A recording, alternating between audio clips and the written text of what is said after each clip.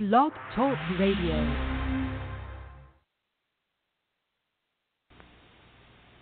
This presentation may contain language and scenes which may be objectionable to certain individuals. Viewer discretion is advised.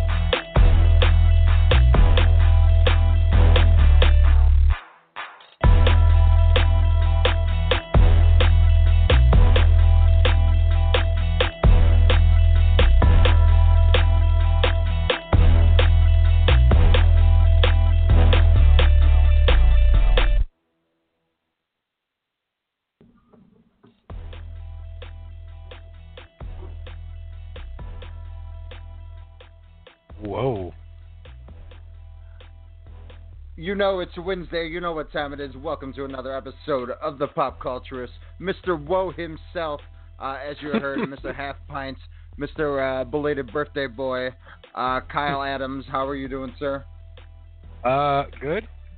I don't know what the hell is going on right now. Whoa. I was mad because I really wanted to play this jam. It's still relevant to Atlanta, so maybe I'll kind of sneak it in there later on tonight. Sneak. Good stuff. As well as this track. My God, it's one of my go-to gym flows, as I like to say. Even though it's weird that he just went on tour with Demi Lovato. Really? That's weird. Yeah. I think so. I don't know. What's a weird concert to you? Like I thought Gaga Kanye was kind of weird, and it never went through. I thought that was a perfect pairing. I thought it was weird though. Like I would have never expected that to happen in a million years, and we'll never see it, sadly. But it would have been cool. It would have been cool for it to go down. We might still see it happen. Maybe keep our fingers crossed. Nah, she'll be in Vegas unless he does a Vegas show. Do you think Kanye in like 5 years does a Vegas stay? like you know where he does for like a year, he does like 100 dates or something like that. Yeah, that's what most people do now. Like that's out there, but I feel like your career has to be irrelevant. No, that's just easy money. That's just knows tickets that's going to sell out. Less pressure. You don't have to go on the road. Plus, you literally live, eat, drink, do whatever for free. Plus, you get paid millions of dollars to lip sync, unless you're Cher.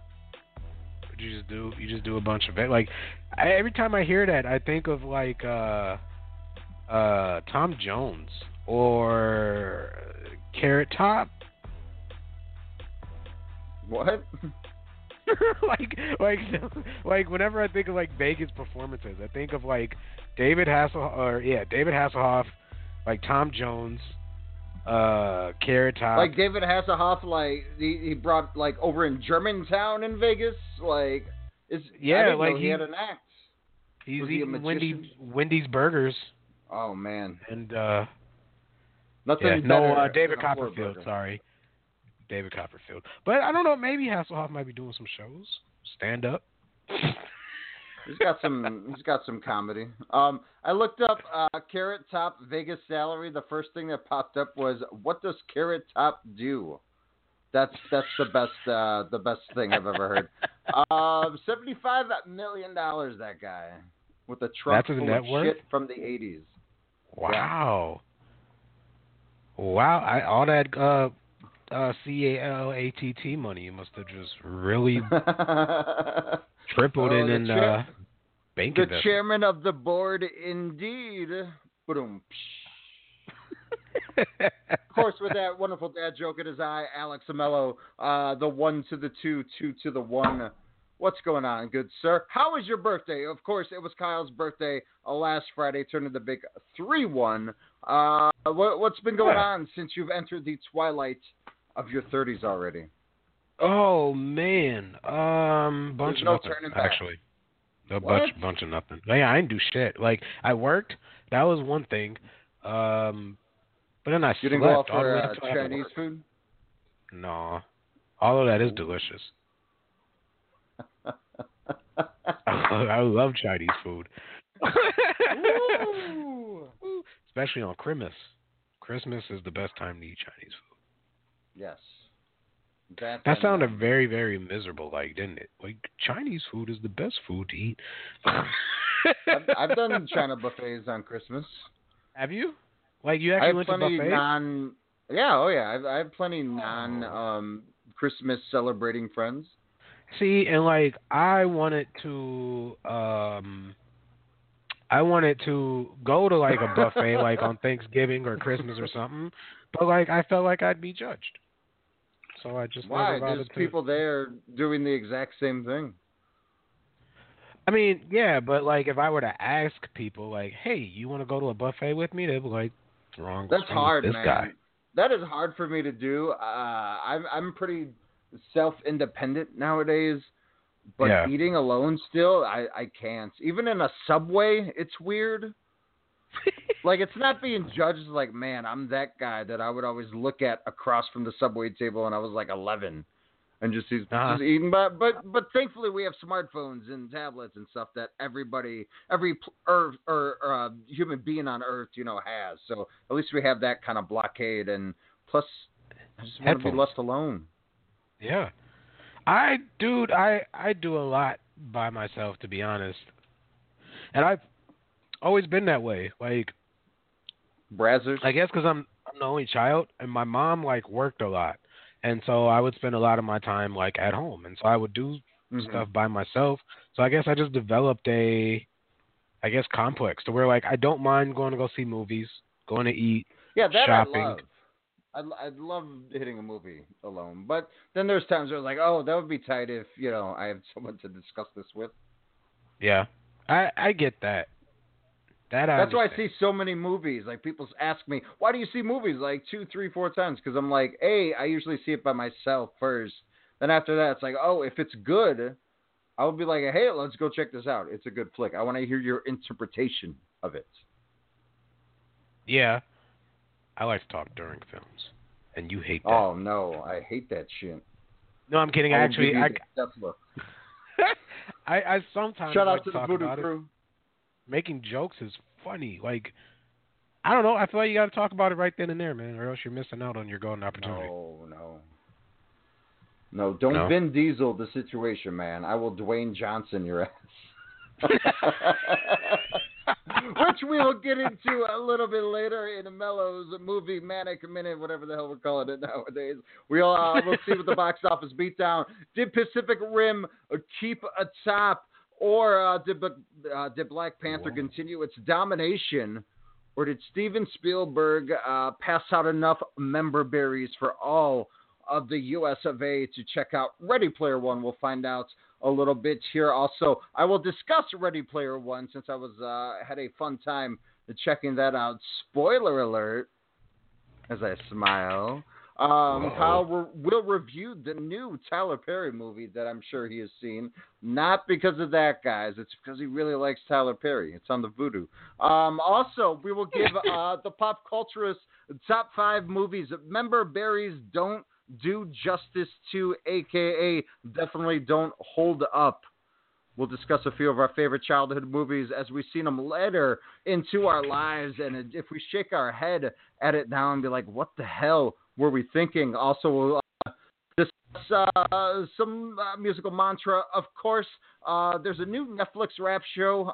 It's like a 8-part series where they kind of discuss different rappers. Nas is on there, Logic, G-Eazy. I caught a few. I'll see if Kyle checked out some, the name's escaping me. We'll get to that, of course, a little bit later. Also, Kyle will break down Coachella. What was it? Roxanne is one of the, another film on Netflix y'all should check out if you want to go hip-hop related. About Roxanne Shante, the Did you see that? 14-year-old battle rapping prodigy, yes, with Marshall Ali. I'm very excited. I can't wait to hear that take because that is on the queue. As well as before the show on the queue, last week's episode of Atlanta. I love it. Paperboy eccentric, but let's be real. It's about the barbershop. This was the craziest episode I think in a while, and I thought it was one of the best narratives I've seen on TV probably since the first season of Atlanta. This shit is a while, ladies and gentlemen. I cannot wait to discuss this and my experiences at barbershops, and if I was ever uncomfortable. And me, we'll get into that a little bit later. Also, we'll talk some WrestleMania. We'll talk Kyle's experiences at WrestleMania since he did attend WrestleMania 28 out in New Jersey. Also went to the one with Shawn Michaels versus Undertaker in Florida. And then that other time in Florida. You were? No. I wish I was, though. We might give a few of our WrestleMania. No, I know we will give a few of our WrestleMania moments. I hope we still got that WrestleMania sound there. Hopefully Kyle will peep that out. I think we're going to cut the break. We're going to hear from our awesome friends over at FML Solutions Inc. there. Also, check out FMLSolutionsInc.com. I talked to Pat Ketz, the inventor of this wonderful, innovative invention device. I mean, literally, this guy has built this from the ground up, from the whole layout up. Plenty of awesome things cooking. Some great exposure over at the Minnesota Turkey and Deer show a few weeks ago at the Minnesota State Fairgrounds. So definitely plenty of big things. Definitely check out FMLSolutionsInc.com. Get your deer stand now. Get ready. Also, it doubles as a cart, so you can pull your trophy back to your truck with ease. But you'll hear the rest of the awesomeness that is FML Solutions. And we'll be back in 2 and 2.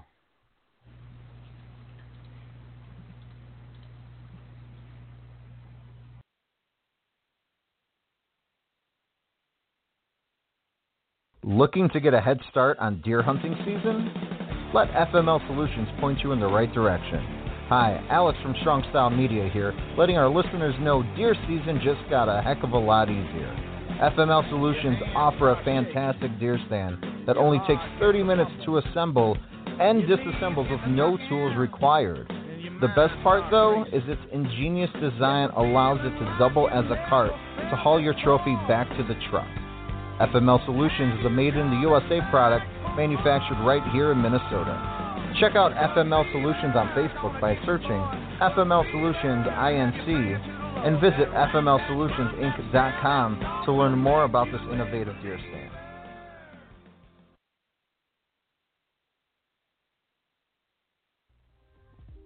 Your late night hip hop and R&B podcast, Soda Sound Radio, hosted by Kyle Halfpint Adams, every Thursday night right here on the Strong Style Media Network. Catch up on your latest on hip hop and R&B and hear Minnesota talent at 10 p.m. Central. But if you trust the way I feel, I won't fold from the cards that you deal. Let's journey life together and make it worthwhile. Can't take it back like time. See, my life is like a movie, no rewinding. Killing mics like I got a license.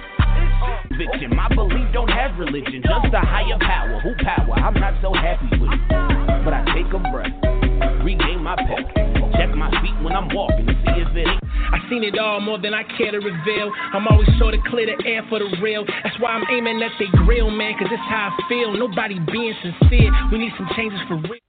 Again, that's Thursdays right here on the Strong Style Media Network. Thursdays at 10 p.m. Central. And if you're a musician, you want to get your music heard on the show, send the MP3 over to SodaSound at StrongStyleMedia.com. Peanut.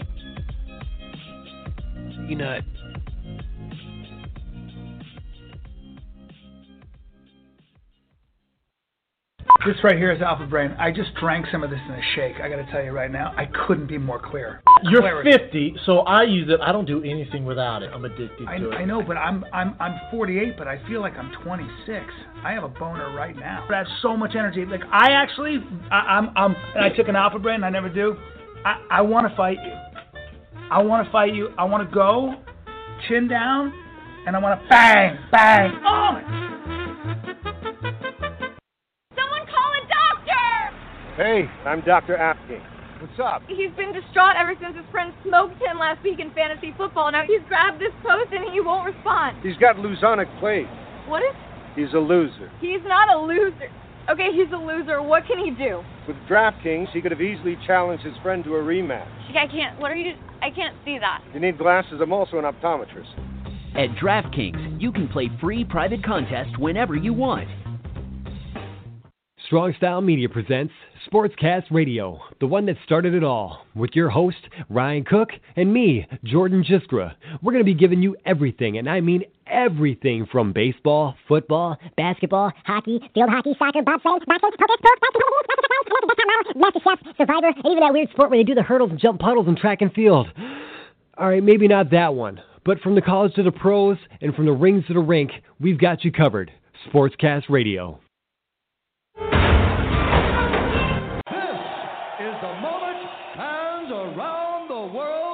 Have been waiting for. It's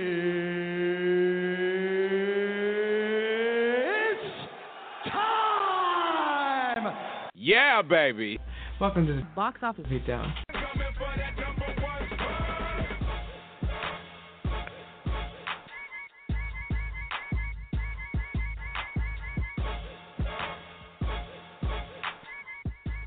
Welcome back to the Pop Culturists. Kyle, did you play baseball?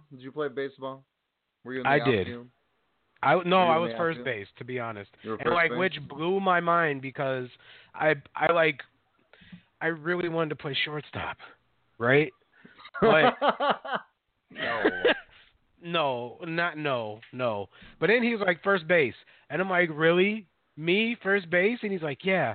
I'm like, but I have short legs. You really are going to try to get me to reach the bag?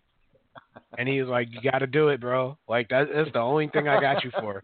And I'm like, man, he rode you back then even? Man. Well, no, sorry. How long did you play for, or through what age group? I played through middle school, and it was park board. So it was a middle or little league that you had to sign up with, and pay your fees and everything else. That's what I played. I just played park board. I never did high school athletics. Nice. Yeah. None at all, huh? Not really.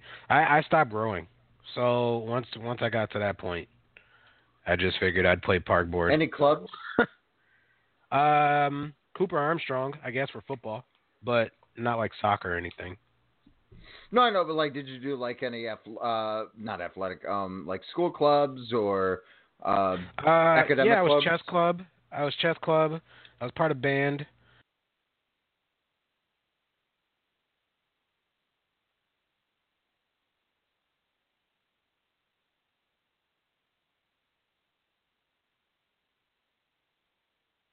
Man, then you said chess club.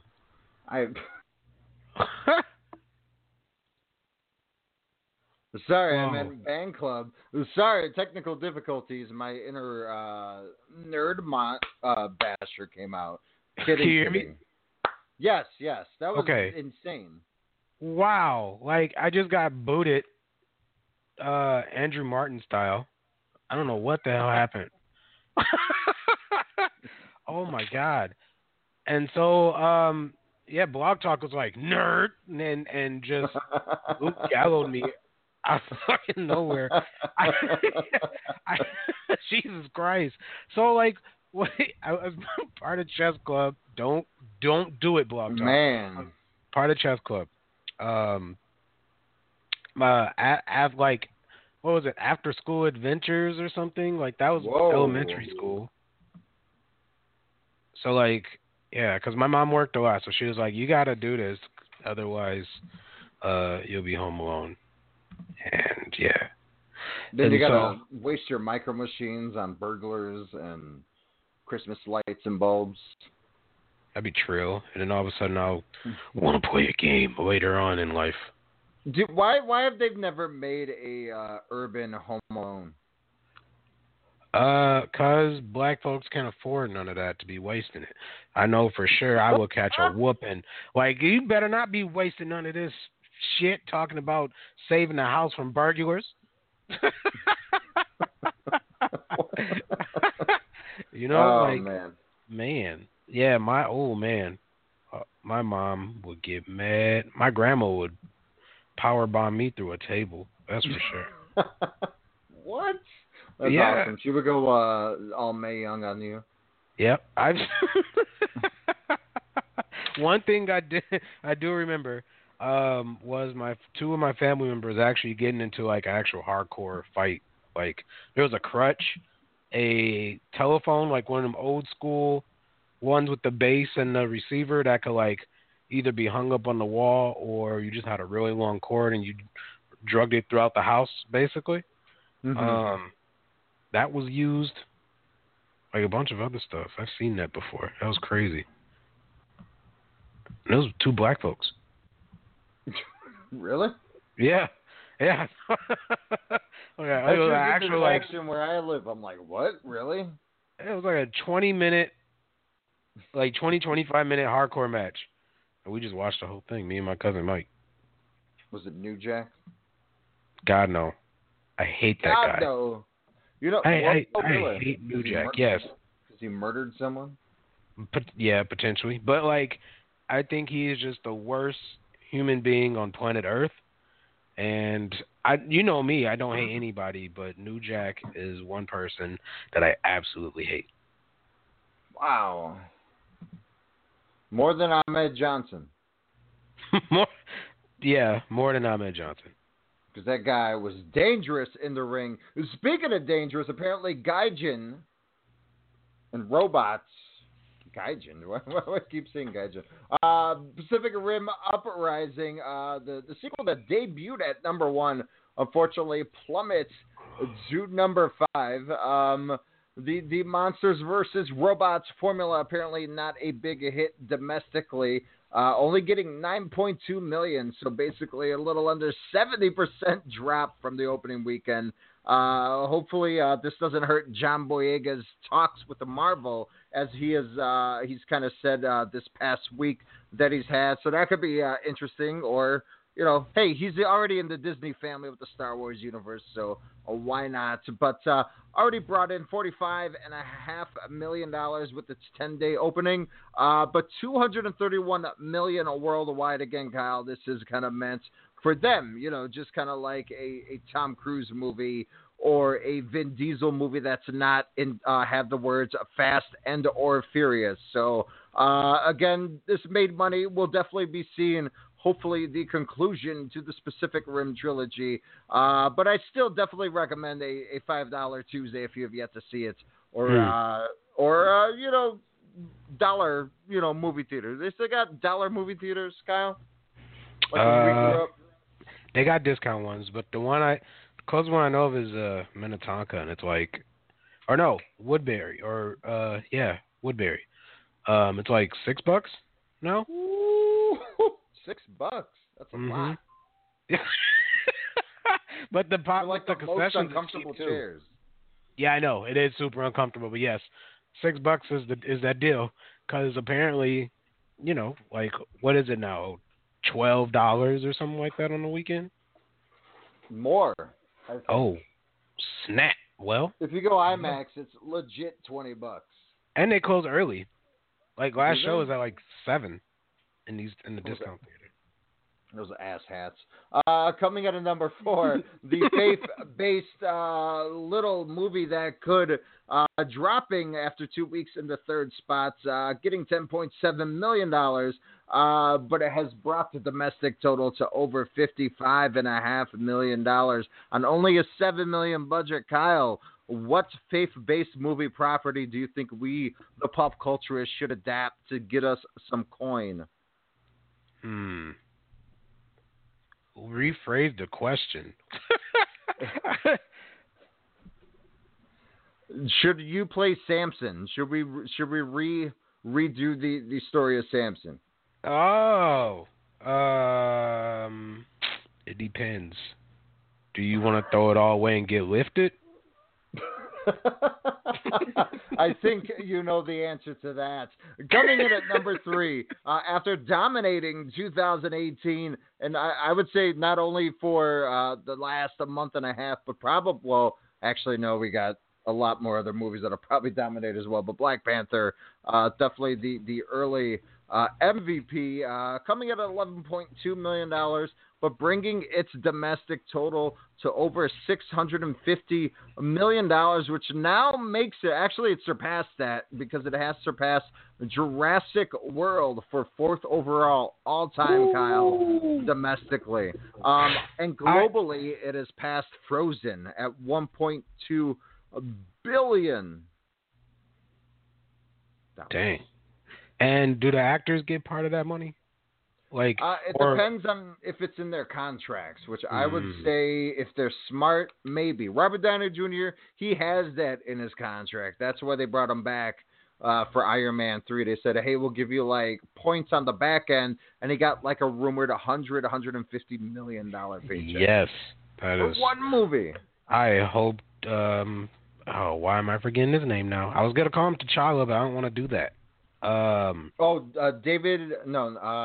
Boseman. Sorry. Thank you, Chadwick. But I hope he's smart and gets that Skrilla, because that is a lot of money to come back to him. I wonder what their deals are, but I'm sure whenever he re-ups he's there. Everyone's going to be making some money off this. Ryan Coogler, I hope especially. But yeah, this movie is breaking crazy records, Kyle. I mean, this sets up a hard for a sequel, because how are you going to top something along these lines? As we've seen with some of these sequels in the Marvel Universe, sometimes that's hard to do. But I have faith, especially if they kind of keep the same team as they've had with this one. Tyler Perry, yes, sir. Oh, also, I was going to say they got the last laugh basically too, because 5th place was number 1. And it overthrew Black Panther basically off the charts, right? Yeah. And then and now it's in 5th, but Black Panther just dropped down 1 spot, which is crazy. So that's John Boyega. One for black folks. 1.27 billion worldwide. That's crazy. Again, already surpassed Frozen last year's The Beauty and the Beast. I'm excited to see this again. Not in theaters probably. Meaning I'm excited to visit Wakanda again, and we only have 22 days if you go to the Thursday preview. Otherwise, 23 days until the early release of Avengers: Infinity War. The Infinity War, it seems to be on a boat. Taraji P. Henson is bringing to Tyler Perry's Acrimony, coming in at 2nd place, $17 million. Not too shabby. Rumored to cost about $20 million. So definitely Tyler Perry will be making his money back. Kyle, I know you had a chance to check this movie out. What did you think? What makes you think that? I was too busy watching I Got the Hookup for this one. I have a question for you, sir. Yes. If you had to get into a staring contest with Taraji P. or Tracy Ellis Ross or AJ Johnson for your life, who would be your opponent? Ooh. I'm gonna have to go Tracy Ellis Ross. I can't compete with Cookie. They all scare me. Their eyes are just overwhelmingly big and scary. Or throw in Chloe DeJohnette. Or not Chloe. Zoe. Zoe Deschanel, yeah. Yeah. Chloe. Whoops. Anyway, throw her in the mix. That's your 3. Benefit. That's tough, man. I couldn't do it. Okay, if you had to go through a gauntlet, who would be your first opponent? Like that strategy right there. Zoe Deschanel, because I would just hum a song, have her sing, and then she would get distracted. My next one, Tracy Ellis Ross, because then I would have to talk either about a Sidhu or her Kanye West, kind of verses there. Or maybe I would surprise her and just talk about her mom. Just talk about a little bit, Miss Diana Ross there. And then that would have prepped me for my stare-down battle then with Taraji P. Yes. Which I would probably lose. That the scene that I was supposed to play here before Blog Talk put me in the figure for a leg lock. That staring contest between well, it wasn't a staring contest, but you know what it was, like it was a stare down, more or less. Mm-hmm. And she says, you know I'm the devil, or I could be, so you don't want to mess with me. And it's just like I couldn't, even as an actor, I would just be like, cut, I can't. And it's crazy because she showcases so much confidence in so many roles, but she can play vulnerable just as well. I mean, even as her character, or not character because it's a real person, but when she was portraying Katherine Johnson, as a meek, brilliant, scientist, mathematician, what have you, and then finally when she would get that confidence out, you could see that transformation, and mm-hmm. just like a good wrestler, when you can sell it with your look, with your eyes, that's when you know someone's good. And Taraji P definitely has that. Do you think she would have been a women's champion ever with that look in the WWE? I think so. Ronda Rousey got it. That's for sure. Ooh, we'll be talking about that a little later. She helped Stephanie on that one. That makes me nervous, though. Like if she has to carry Stephanie McMahon. Yeah, that was. She gave Did her. You see Monday? She picked her up on its stomach. It was like, yeah.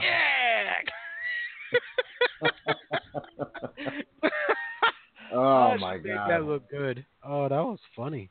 Congrats to her though for doing her doing her job and putting somebody over. That's doing good. Her job. Holly Holm did her job too. Did you really rewatch I Got the Hookup?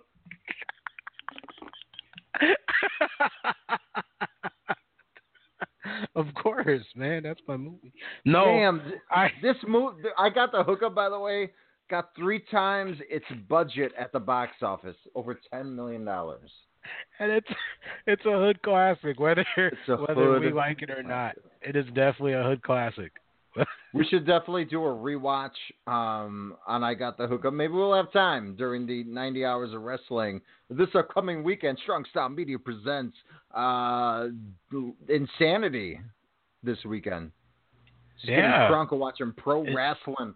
Oh, man. We're pulling a double. I Got the Hookup. And we still got to see A Quiet Place. And God, how cool would that be? Like we should like do like a random like moment where we actually like watch a movie. Like I agree with that. Yeah. I say we do the Raid. I've been wanting to watch that again. I've never heard of it. The Raid, awesome. God, what is it? Is it Taiwan? No. I know Gareth Evans directed it.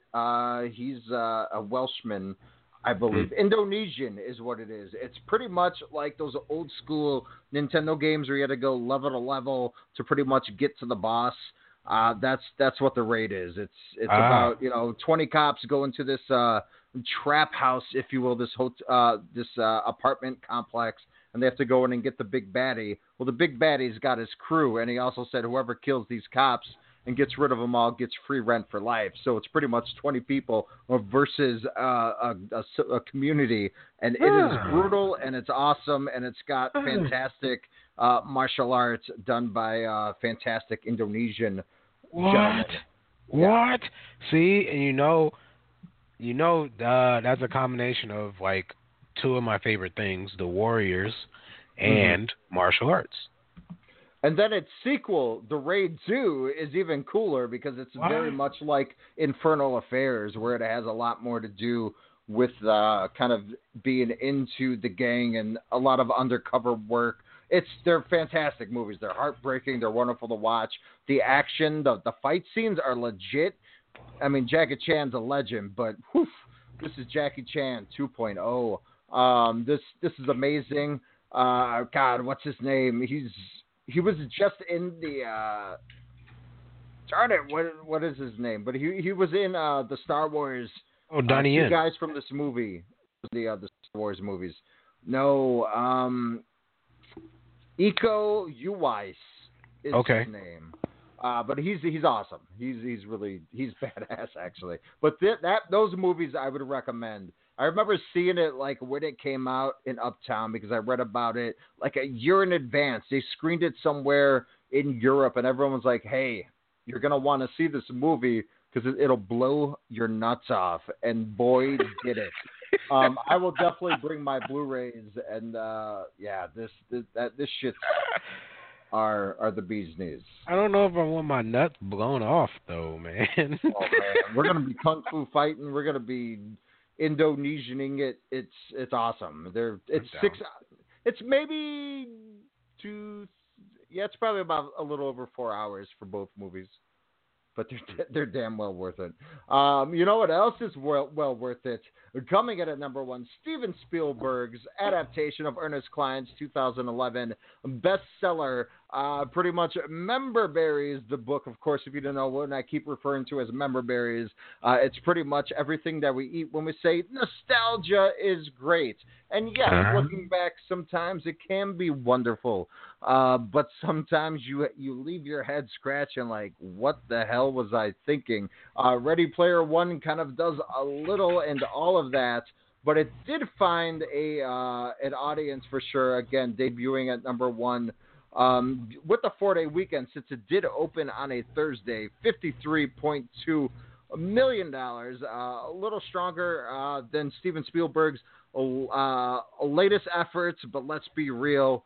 Those were all dramatics, but definitely did bigger than the BFG, which is a very good film. Another adaptation Spielberg did just a few years ago. But again, Kyle, that international money, it's garnered over $128 million from the international crowds from the opening weekend, already surpassing the budget. So hopefully with word of mouth, this will get another week or so strong performances at the box office. But man, we'll find out to see if this will earn a repeat viewing this weekend with Half Pint himself, or if I'll be taking Kyle on an adventure. Oh, we don't have any clips. Oh yeah, we do. On an adventure that he won't forget. 3 It's so tight.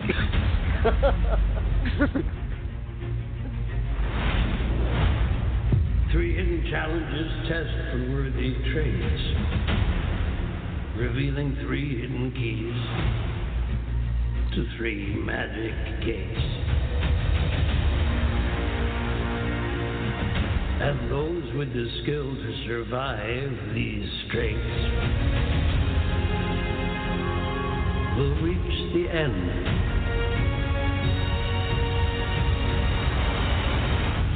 Where the prize awaits. Let the hunt begin.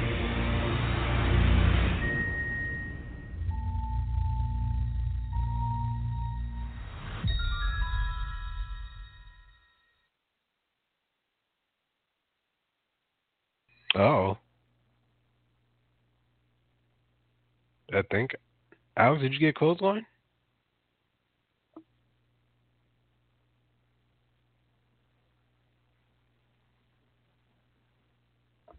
Okay.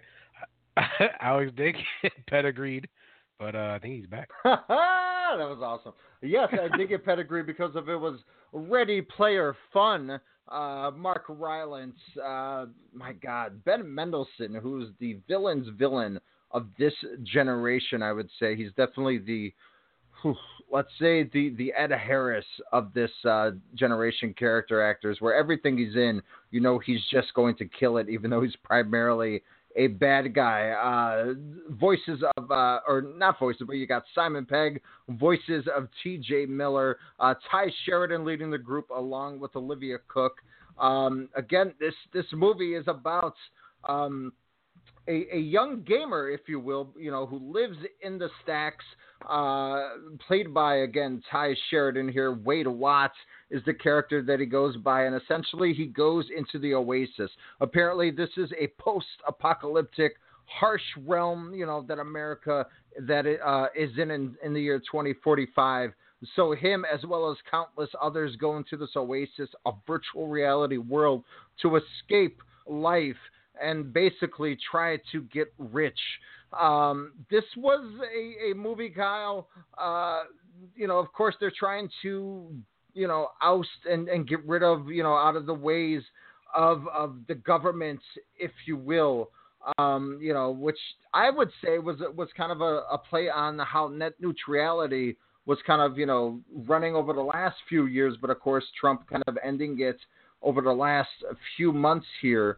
But there's, of course, the big thing is every nostalgic view, that you see, especially in the trailers, when you see your Terminators, your Chuckies, DeLoreans, your motorcycles from Akira. This is everything and anything that, if you're a pop culture nerd like us, this is right up your wheelhouse. And it does have some pretty awesome scenes, Kyle. It's a fantastic, fun film. This is Spielberg to the T. I'm not going to lie. I started this movie with a smile from ear to ear when they flashed the Amblin logo, which of course brought me all the way back, mouthful of member berries, just thinking about, the ETs, the Jurassic Parks, the American Tales, the Amazing Stories, just all this stuff that I grew up watching, as well as everybody in the audience that night. And it's wonderful. The one thing, again, it's very Charlie and the Chocolate Factory, Willy Wonka, have you, of course, being played brilliantly by Mark Rylance, who kind of plays the key holder, the mastermind behind the game that everybody is in the Oasis trying to get, since they are, if they get these three keys and get these tasks done, which no one has in the history since he passed away. Essentially what happens is they get the keys. They get to run and be the king of the Oasis, which means essentially control the internet, make everything safe again. But of course, it's the internet, Kyle. It's virtual reality. So what's there? Assholes. So there's a lot of that. It's a lot of trolling. It's kind of a commentary on how, we do escape to our screens, our tablets, our phones, hell, even our VR gear now. So, it's kind of like, hey, settle down a little bit. You don't have to go on that, every second of every hour. But of course, the references is what you come to this movie for, and boy, are they aplenty. The trailers didn't do it justice, because the first couple that I saw really annoyed me, Kyle, because I was like, oh, why is there a Tron race? Why is there King Kong in this? But to be honest, it all makes sense within the story, because it's all upon the levels that they're trying to reach these keys. And there's one fantastic setup during one of these missions, Kyle, that they do a throwback to a film that kind of makes sense on how the creator started this whole facade or essentially this adventure for everyone to try to get the keys here. And what they do is basically it's about the creator not liking their work in a way, which I kind of thought was done pretty damn brilliantly. I don't know how they kind of brought a lot of those scenes out, but it definitely worked. The race scene, again, that you see in the preview is kind of a heavily into the beginning of the film, so it does kind of express a little bit more from there. It's a fun film. But to be honest, Kyle, I left it. I liked it, but it was kind of like, okay, I've seen it. It's not something that I'd like to see again eventually.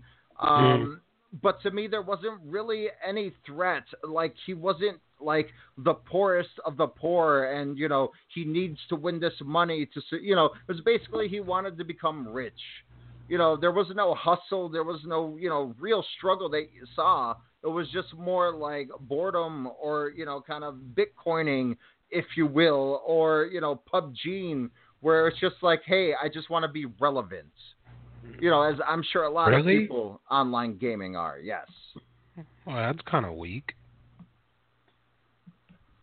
So aside from all the was he disrespected at all, or anything? Like bullied? I guess. I mean, he has a awesome counterpart played by Olivia Cook, who's Artemis, who's kind of the online avatars, as you kind of see from the trailers. Of course, they kind of meet up later on, and how they kind of show who each of these people are behind their avatars, I thought was cleverly and brilliantly done, because you never know who you're kind of on the online gaming world with, or the internet, mind you. So that was done. I mean, it's a fun movie. It's just, it wasn't everlasting. It wasn't like a Thor, or it wasn't like Black Panther. It was, kind of a toss-away story.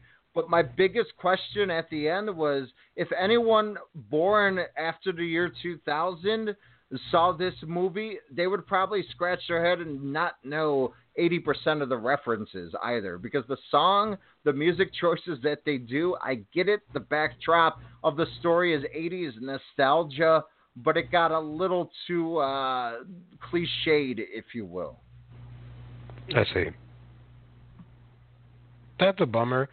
Because I was expecting like a glowing review, I guess. But I remember you saying earlier, I think it kind of both of us, it was kind of like something we wanted to see, but it wasn't anything like spectacular, I think. Mm-hmm.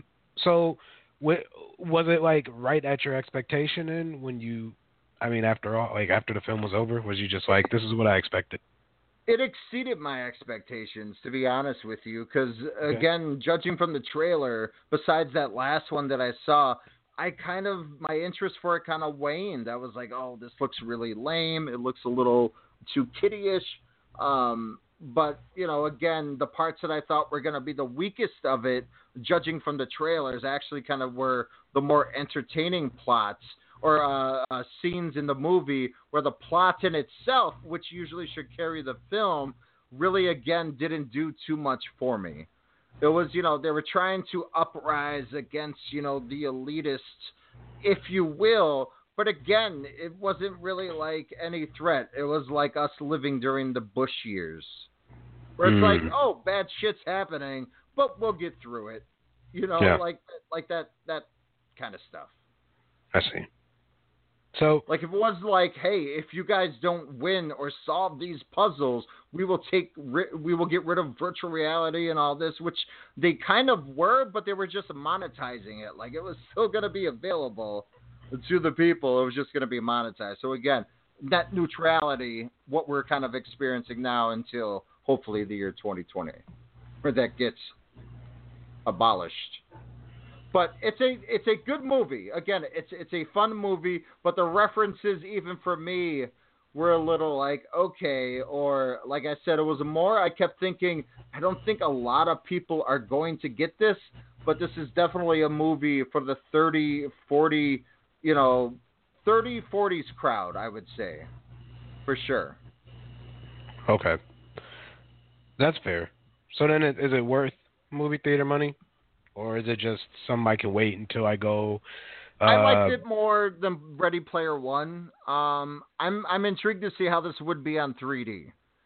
I would say the next viewing I see, I would probably have to see it on 3D, because I think that would probably be a little bit different element to the story there. Give you that actual virtual reality aspect that the characters are experiencing on screen. And who made the original? This is just based off of a book based on nostalgia. Oh, okay. So it feels like a retread. What? When was it made? Because somebody told me that It was a remake? 2011. The book was made in 2011. Oh, okay. Well, that's not bad. That's cool. And then Spielberg made it. And Spielberg was great at directing. Again, I'm harshing it. I would probably give it a 7.5 out of 10. Again, there was a lot to process. Some scenes knocked it out of the park. You know, the lead was good. Ty Sheridan was good. Olivia Cook. I enjoyed the hell out of her. Ben Mendelsohn chewing up the scenery. As always, T.J. Miller playing a dirtbag. As always, Mark Rylance doing, I would say, doing his best. What's his name? Gosh darn it. His best impersonation of Crispin Glover. I would say to the T, but I would one of the highlights for me, Lena Waithe from the fantastic Netflix show with Aziz Ansari, Master of None, who she just won a Golden Globe or Emmy for writing last year as well for her work on that.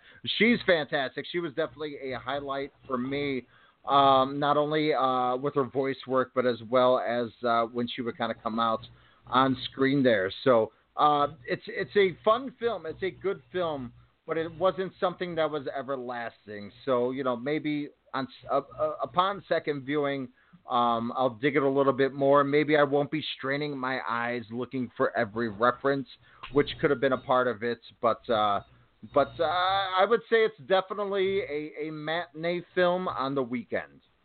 Okay. Yeah, so it's not worth. So it's actually worth comfortable seats, but just matinee money, and not worth cramping your back, sitting in those seats that don't even go backwards. You will hate that movie. You will hate it.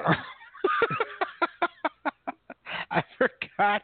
Oh God, what movie did I go see? And was it 2 films? Yeah, because I got 2 buckets. Ooh, I don't remember what movies we went to go see, but I know they were long ones, and I was just like, good God, I'd rather sit in a Spirit airline seat. Oh no! Than sit in like one of those old school non-stadium style seating. Like that's so retro. That's retro.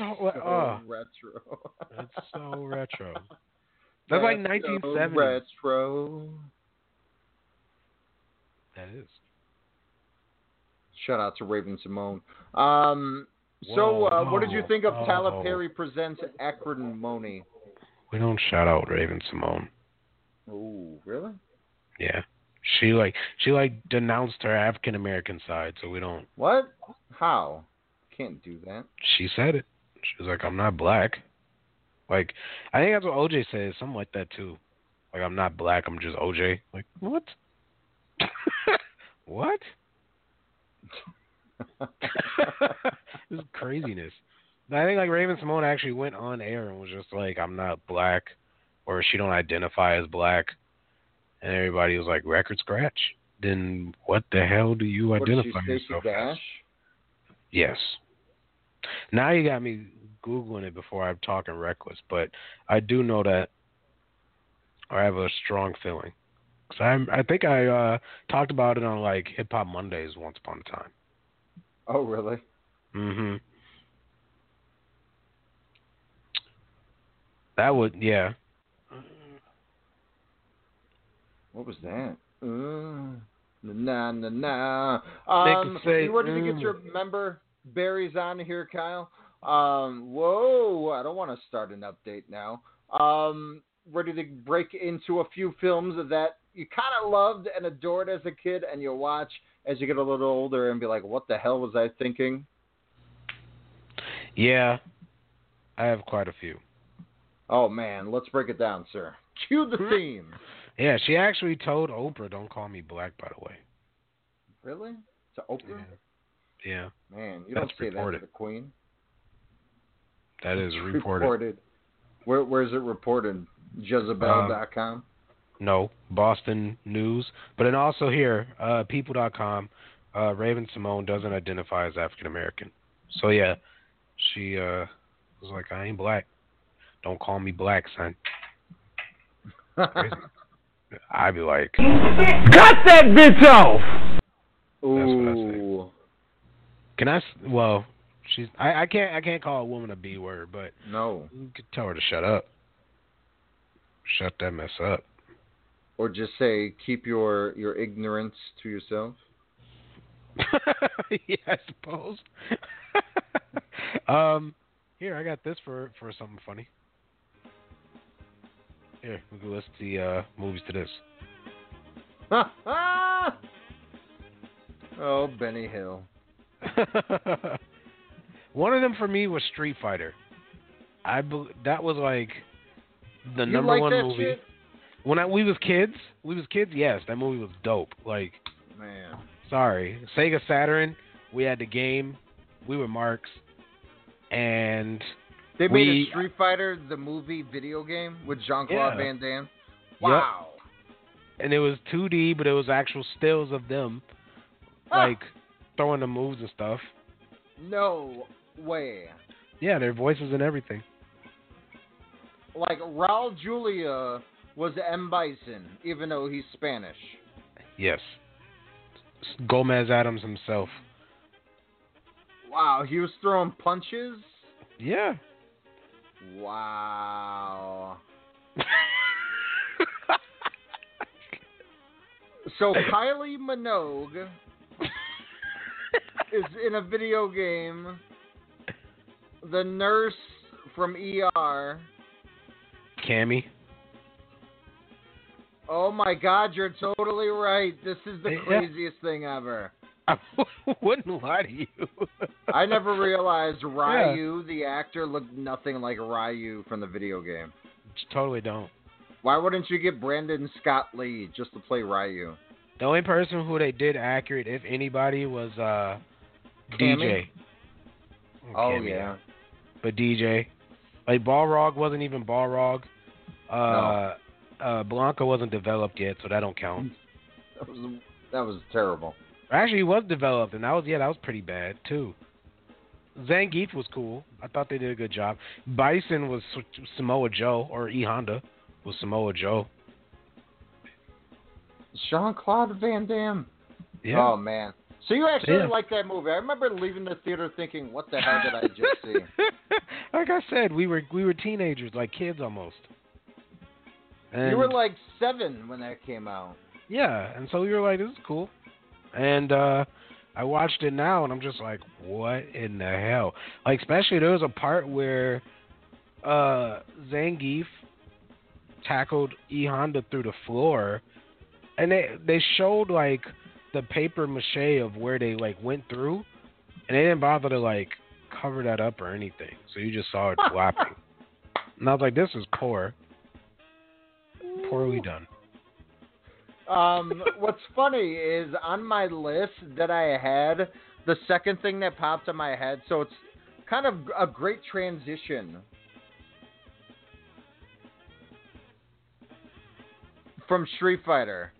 Jean-Claude Van Damme, pretty much all of his movies that he's ever been in. I'm not kidding, Kyle, from the age of like 6 till I was probably about 13, I probably saw every Van Damme movie at least 5 times. Okay. From Universal Soldier to Lionheart, of course, Bloodsport, Kickboxer, Double Impact, Hard Target, Cyborg. I even saw Street Fighter. Hell, the movie with Dennis Rodman, Double Team, Time Cop, Death Warrant, Sudden Death. This guy, Nowhere to Run. This guy made a lot of fucking movies, and I saw them all multiple times. But you know why they're so hard to watch now? And I kind of think I knew it as a kid, but of course I was a kid, so I was like, oh yeah, boobs. The random ass sex scenes that would be incorporated into these Van Damme movies. Oh, and his dancing too? Yeah, that's odd. And I don't know if Tommy Wiseau kind of took his style, or if that's just that part of Europe's style for movie making to insert random sex scenes and male buttocks but Van Damme movies had that to the nth degree. So those movies definitely are ones that do not age well. No. What was that one where? Oh, geez. It was The Ring, and it was everybody like from around the world, different styles, and he represented USA, and he fought that like dude from Mongolia who had to like just the beard, not beard, but the braid in the back of his head, and that's it. Otherwise, he was bald. And Bloodsport, or was that Kickboxer? Damn it. Maybe it wasn't Kickboxer. Maybe Kickboxer, but like he was telling a story, and it was Kickboxer. Was it Kickboxer? And he was telling a story, and he ends up like working later as like a craftsman or something, and I don't know. Van Damme returned in Kickboxer Vengeance, by the way. Whoop. Did you see? Didn't he do a TV show like based on like one of his old characters not too long ago? He was in a show called Jean-Claude Van Johnson, I want to say, on Amazon, where it's pretty much he's Jean-Claude Van Damme, but he's just like a regular guy or like a secret agent or something like that. That's kind of cool. It's supposed to be really funny. Check it out, Amazon Prime, fellow culturists. That is weird. Is he funny? I have not seen it yet. It's on the dockets for sure. Why on earth can I not find this movie? Like I'm in the 2000. I know it didn't come out. Like there's more. Whoa, this is way off timeline. Okay. What's that? I was trying. I'm not looking at IMDb. Google has actually led me down. Thanks, Google. I try to like find his films, and it's not in timeline order, and so never mind. I'm just randomly talking. My bad. But it's not Kickboxer. But it came out in like 2000s. I swear it did. I'm trying to find. Crap! Shawn Michaels cut his hair off. Breaking news. What? For what? Just because, I don't know. Cut his hair off. That's depressing. He was in Derailed. Oh, that's cool. Who? Van Damme? Yeah. Yikes.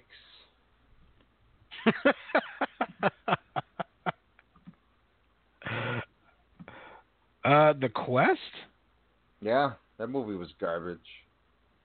Is this it? Like they're bad, but I'll give you this. What would you rather watch 6 straight movies of, Van Damme or Steven Seagal movies? Oh my God, I would rather watch a Van Damme movie all day. Yes, thank you. Sorry, thank you. Especially well, they're both gross human beings apparently. They are, but when Steven Seagal threw a straight edge sword, so it had no bend to it. I know what you're. When he threw a straight-edge sword out a window and it boomeranged out the window into a car and cut a man's head off, I was just like, I'm done. I just can't watch a Steven Seagal film at all, point blank, period. My God. They're bad. I used to watch those too. Horrible. And what's crazy is like Schwarzenegger movies are just as corny, like Commando. I mean, but that's great though. But at least he had great one-liners. Like Van Damme was trying to do that. He was just like the younger pipsqueak brother, if you will, to Schwarzenegger's elder statesman. And get well soon, Arnold. It's crazy to look back, and I can watch a Schwarzenegger movie. Stallone movies are a little harder. They do not age well at all. But Seagal and Van Damme for sure are definitely still on the bottom of the list. Next film, sir. That was one of them. I can't think of the other. I lost it. I'm really intrigued and trying to find this damn Jean-Claude Van Damme movie. I can't even think of it no more.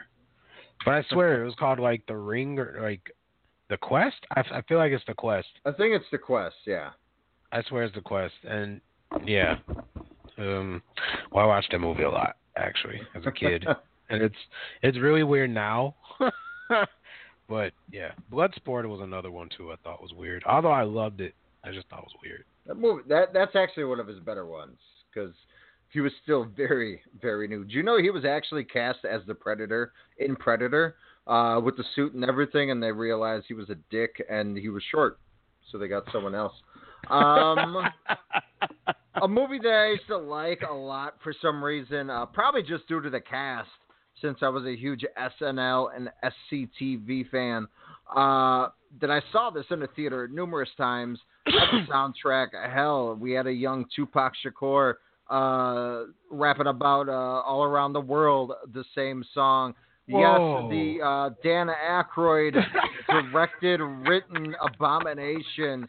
The character acted one of the most disgusting things ever seen on screen. Nothing but trouble. Chevy Chase, everyone's just collecting a check, coked out, what have you. This is one of the worst films, I would say, ever. That's a heartbreaker. The most grossest films ever. R.I.P. John Candy, but good God, man. I know you had some friends, your friends kind of made this film, but I don't know what everyone was thinking when they decided to say, yes, this was a good thing. But hey, we made Ghostbusters. That's depressing. I saw it on TV not that long ago, actually, while I was like in a lobby. So I was watching it, and I thought it was kind of entertaining for what it was. But in your Bugatti? Yes. Yep. First show. You already know. I thought Spawn is really uncomfortable to watch now. Ooh, why? I just think the production behind it is really poor, and just awkward. The special effects. So yeah, I think that's just what it was. The special effects was really awkward. Because it has a black superhero? No, I thought that would be the beauty of it. And the clown. I don't know. I just think it's really weird to watch now. I think Clown had weird transitions. Such an underrated character. Yes, I agree with that. I was just like, am I watching a TV show at this point? Like why are there transitions like this in a movie? It's so weird. To be fair, it was a New Line Cinema movie, and they were known for that shit a lot. But that movie's now over 20 years old. It's still, I haven't seen it in probably at least 10 years. I know I used to love that movie. I thought at the time, what they did was pretty damn good. I used to love that cartoon show on HBO, but I saw Spawn at the drive-in probably twice and at the theater a few times, but I could see where it's kind of uncomfortable to kind of watch. Yeah, I thought it was one of the better movies, but I was really looking forward to a reboot, to be honest. Reboots piss me off. I'm not gonna lie. Promising that. I think he just promised it last year. It's like every 3 years he says we got a Spawn movie coming, and then he goes bankrupt. That sucks. Well, Michael J. White just put the money up and redo it. He should. He's got that. He's got that Adult Never Swim back down money. to money. I didn't know this. Holy shit, I want to go back and read these. Spawn, some writers for Spawn have been Neil Gaiman, Alan Moore, and Frank Miller. Wow. Mm-hmm. Wow. Some say an overrated Murderer's Row of comic writers. Oh. Oh, Michael J. White. Whatever happened to Donald Gibb? Ooh. It's a good question. You know what else is a good question? Why people like the movie Teen Wolf? Because, hell, I certainly did. I thought, hey, if you can get Alex P. Keaton to turn into a werewolf and dunk a basketball, I am all for it. I rented this movie from Blockbuster probably every weekend for a year straight. I caught this movie randomly on Showtime many a years back, probably about 5 years ago. And it was A, one of the hardest films to watch, and B, one of the hardest films to listen to since it was a very homophobic film. And forgetting the 80s just nonchalantly would throw out random horrible epitaphs, whether it's regarding sexuality or race or even gender, which it's again very hard to watch some of these 80s classics. But Teen Wolf, unfortunately, is one I won't revisit anytime soon.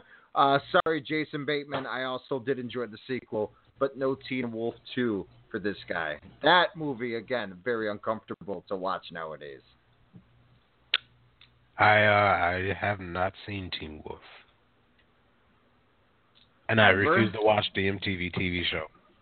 Yeah. Oh, I forgot there's like a dramatic show based on a movie about a guy who's in, just a little wiener kid, and then he becomes a werewolf and a stud. Because everyone's like, yeah, all the girls are like, I want to bang that werewolf guy. Why not? Yeah. What's the worst that could happen? Yeah, everybody gets Jack Black when they see Teen Wolf, but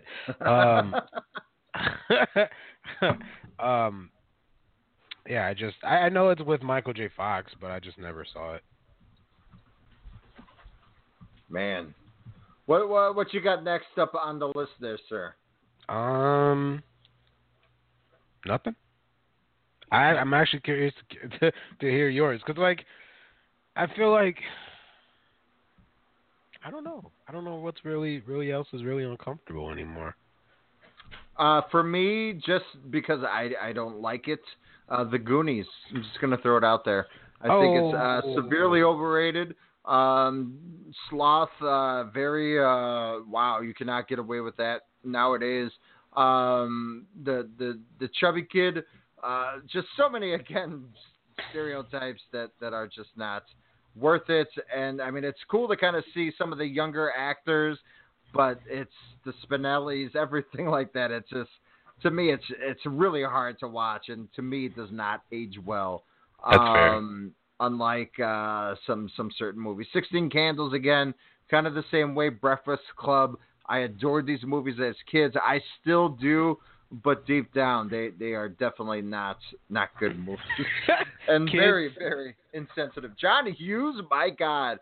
I mean, he is a god. He is heralded as a great guy who knows angst and coming of age, which I guess, I mean, that's the true realness to it, because let's be real. Teenagers are assholes. Kids are assholes. You'll say and do whatever the hell you want. So I guess there is more of the realistic portrayal on that. But a guy turning it into a werewolf, that's not so much. Little quick. That's funny. That's funny you mentioned that, because that movie Kids, the opening scene, that was kind of gross. Movie's dope. Yeah, no, it was gross. Like, I saw that at 11, and I was like, whoa. He just gave her AIDS. Yeah, I know that. Yeah, it was crazy. I was in Chicago with my cousins. They had Cinemax. It was like the summer. I would always stay in Chicago over the summer, and I remember they had Cinemax. And they're like, now playing tomorrow night, Kids. And I was hip with movie news, like in the 90s. I would read, different magazines. I would read, random stuff at bookstores like Variety and shit like that. And so I knew of this movie. I knew of Harmony Korine, and how outlandish and realistic this movie's supposed to be. And I remember I got my cousins like, hey, we should watch this movie, who they were a few years older. And halfway through, and like you said, after that beginning scene, they look at me and like, I don't think you should be watching this movie. I was like, it's fine. And at the end, I remember looking at them thinking, I should not have watched this movie. Like, whatsoever. Hey, why'd y'all let me watch this? Yeah. Yep. We had to watch it for health class in 7th grade. So, Alex got hit with a sledgehammer. He may call back, I hope. In the meantime, it's about 42 minutes left of the show, so we are going to go ahead and cut to commercial break as Alex tries to get back on the line. And when we come back, We are, I believe, going to talk music news. We're going to talk some music news, and then, whoa. You don't even have a name in the studio. They didn't even give you a name. Ninja'd you. Oh, okay. A few things I want to get to before we go to break here really quick, Kyle. The Rock, during an interview, I believe, with Rolling Stone, pretty much says him and Vin Diesel probably won't be working together ever again. He questions his Fast and the Future continuation with that, with Fast 9 or whatever the hell they're going to call it. Maybe Fine? Mixing the F. Anyways. They said they had a face-to-face chat in his trailer, in The Rock's trailer, and said pretty much they did not meet eye to eye on how professional-wise, as well as, kind of where they think the franchise should go and their philosophies on movie making, which I thought was interesting. And pretty much said all the scenes in Fast 8, they definitely did not film together. They were rarely, if ever, on set together. And so he's pretty much said he's done so, but he said he's still working on a spinoff, the Hobbs spinoff with Statham, and says he's going to try to make that the best damn thing and probably start his own gimmick there, as well as John Cena, who will be seen this upcoming weekend in Blockers, which I cannot wait to see. Can't wait to laugh my ass off on that one. Has not only been cast as Duke Nukem, which I believe we kind of said last week as well, kind of breaking news, but also says he would like to go one-on-one with the great one in the Fast and the Furious franchise. What do you think of Cena if he was added on to the spinoff level? Would that be bad for Cena's character? But entertainment-wise, like John Cena in the movie, I think it'd be great. I could definitely see him playing the same role as like Hobbs, and them kind of like I would want John Cena to play Tyrese. You know how Paul Walker was a Tyrese? I would want John Cena to be, I want The Rock to be Paul Walker, and I want John Cena to be Tyrese. Like, I want that type of back and forth. That'd be good. Him and Statham, I think, have pretty good back and forth, though. I think so, too. And I think, like, if you just threw them in the mix, and then, John Cena kind of plays that, like, jealous person, like, who's this guy? Forget him. Like I think that'd be kind of cool to watch. Oh, yeah. So, unfortunately, something you and I and millions of others thought would have been cool to watch, FX's unfortunately now canceled Deadpool animated show that Atlanta's creators Donald and Stephen Glover were behind. Apparently, we might have a reason why this show was kind of scrapped due to creative differences between Glover, the brothers Glover, and FX might be due to Taylor Swift. Apparently, there was an episode middle of the season that kind of didn't portray Taylor in the, I guess, kindest of lights. He actually, Stephen Glover actually wrote, there really was a Taylor Swift episode. It was hilarious, and it definitely was the last straw. LOL. Then he also followed up with a now deleted tweet. Our show wasn't too black. It wasn't really that black at all, but we definitely wanted to give Rick and Morty a run for their money, and I think we would have. Proud of the gang. If Taylor Swift, if you find out that really she had something to kind of nix it, that could affect her branding or him kind of exposing her and her likeness, do you think, A, that's a bullshit reason, which I'm going to say you're probably going to say yes, and B, why should that stop? Why should someone like her kind of monetize on how this program should be run? And even though FX brings out fantastic programming, do you think there was another underlining reason why? Does Shane McMahon really have tuberculosis or diverticulitis or whatever it is? Hey, he took a photo in a hospital. All right, then. We're just going to leave it at that. No, it didn't stop Kanye. Why should it stop people? Like, That's like the whole, and that goes back to DJ Envy and Jesus and Mero. If you remember that incident, and where Envy walked off on his own show, and it was like, for what? You know, like there has to be another reason behind it instead of what they gave. So yeah. Then for him to say like it wasn't that black, like I think it was canceled for that reason. Like, people are gonna watch this show, realize it's not what it is, and then ratings are gonna fall.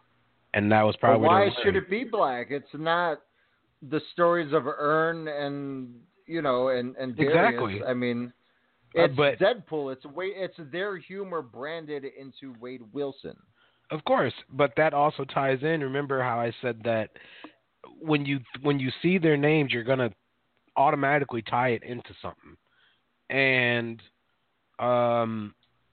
when take Black Jesus for example, right? It had Aaron McGruder's name on it, so people were thinking Boondocks, but it wasn't. It was something different, and so it didn't work right away. Same with Family Guy. Same with Cleveland Show. Got canceled. Like, they were expecting Family Guy, but it wasn't. So like, I just feel like with them, with their names on it, and Atlanta doing as great as it is, people are just gonna expect it, and it's not gonna be that. And so, I don't know if they were worried about it being too black, so they scrapped it. I don't know. I mean, I just don't think someone. Granted, Taylor Swift is a what is that? A presence, I guess you could say. But I don't think she's someone who can shut down a show. I don't think she has that type of power to shut down like a whole ass show, like before it even gets on air and everything. I don't think she has that type of power. Wow. Yeah, she might though. I mean, she's got that Apple Music backing now. So no, I'm kidding. But I mean, obviously, satire is satire for a reason. I think if you're in that culture, you are open to be meticulously kind of picked upon, but I mean, as long as it wasn't too savage. But again, it's Deadpool, so HBO, a lot of other avenues have done that. Like you said, Kanye West, for God's sakes. But it's just kind of unfortunate. Of course, we won't know until maybe they get another show to kind of get it. But I'm sure Disney probably had something to do with that. As well, with the merger with Fox there. So we'll be back. We'll be back into some musical monster. We'll talk some Coachella. We'll talk about Kyle's new releases, some reviews and what have you. And of course, before the night is over, we'll be talking some Atlanta. Also, breaking news: Dana White officially announces Brock Lesnar is indeed coming back to the UFC, and we'll be back in 2 and 2. Missing out on an awesome show sucks. SeatGeek is an app that lets you track your favorite artists and notifies you when they announce new shows nearby. You can even connect your favorite music services so that you never miss out again. SeatGeek, the smart way to buy tickets. Fan of pro wrestling like we are? We got you covered. From WWE, New Japan, Ring of Honor, Impact, Lucha Underground, All Japan, and more. We're talking the highs and lows in pro wrestling. Heck, we're even giving you people from the Okadas and Omega. We're even talking the Bone Soldiers and Enzo Amore's. Sorry, Daniel. We'll stick to guys like this. Everything is evil. Ryan Cook here, and you can check me out along with my co-host Alex Mello each Monday night, 6 p.m. Central Standard Time, right here on the Strong Style Media Network.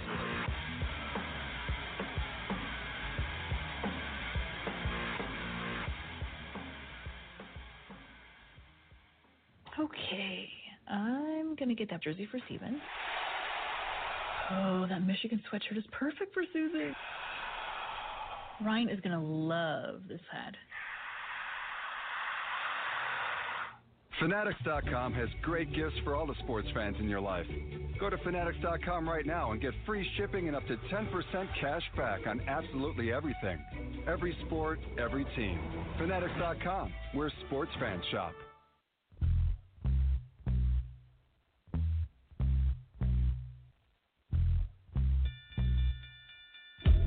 Calling all fight fans worldwide. My name is Elijah McNeil, and I'm one half of the best boxing podcast on the net, the one and only Standing 8 Count Radio. Do you like hard-hitting commentary, analysis, and banter? Tune in on Sundays at 10 p.m. with my co-host, Ryan the Technical Legend Cook, and I. Break it down. That's Standing 8 Count Radio, 10 p.m. Sundays, Strong Style Media.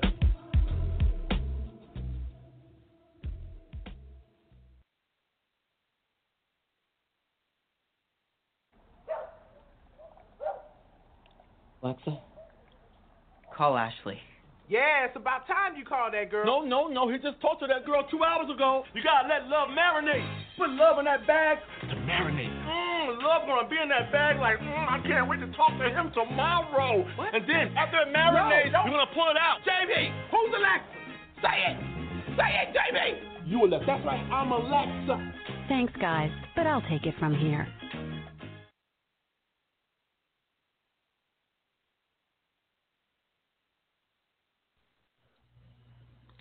Cool. Yeah, no, I can't. Cool. Play any music, so. Sing something for us. Welcome back to the Pop Culturists. We're going to break it down into the musical mantra. Kyle, sing us into the segment, sir. I was thinking of some Dr. Dre, and I probably shouldn't sing that out loud. So, I have no idea what to sing. Nothing. You're not going to get anything from me. Sorry. I can't think of anything, and I'm not going to embarrass myself. Man. Sorry. I let you down. I know.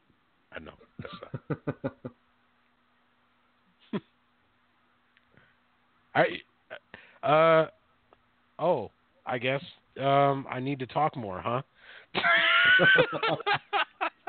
It's the gift you always wanted. The gift I always wanted? Yeah. Yep. Yeah. Nope. Oh, shout out Knight Rider premiered at 32 years. Oh, sorry, it ended 32 years ago today. R.I.P. Kit. Oh. That's cool.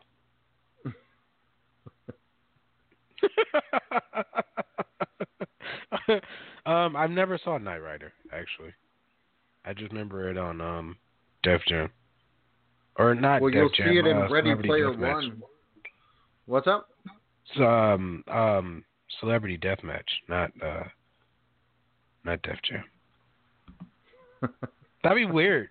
Knight Rider and like Fight for New York or Def Jam Vendetta, like those weird games. Def Jam Vendetta. The game was tight. Holy, I remember that stuff. I totally lost all my notes. I apologize because I had like reviews and stuff to talk about, but wow, Ja Rule has reportedly not paid taxes for over a decade. Is that interesting? Not really. I mean, it's not surprising, I guess. Yeah. For some reason, they're saying Rick Ross is wearing a lace front wig, but he has his hair cut. I guess they're trying to call like LeBron and saying how he has extensions, like to cover up his balding spot. I guess that's weird. I don't think that even matters. Like that's weird. Like celebrities do weird things to keep their appearance up. Yeah, that is true. Like, I didn't know he was still a celebrity, to be honest with you.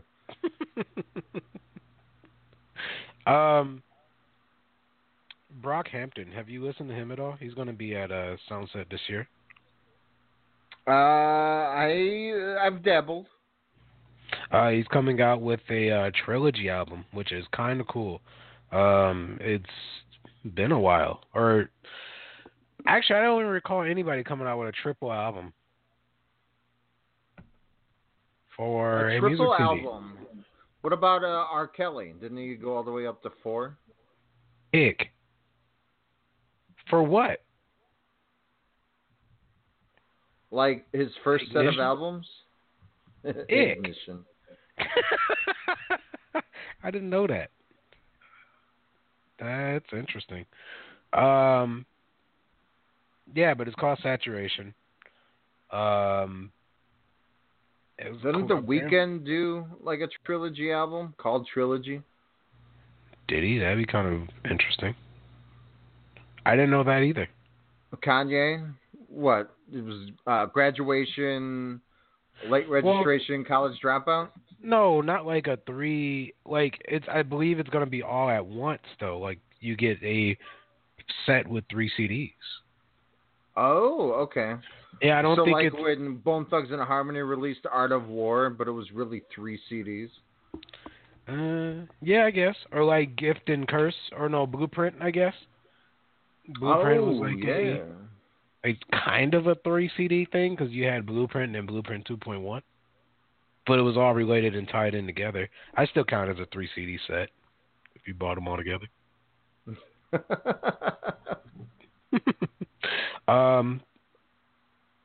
T.I. and Tiny's divorce process has been reportedly halted, so they are not getting divorced.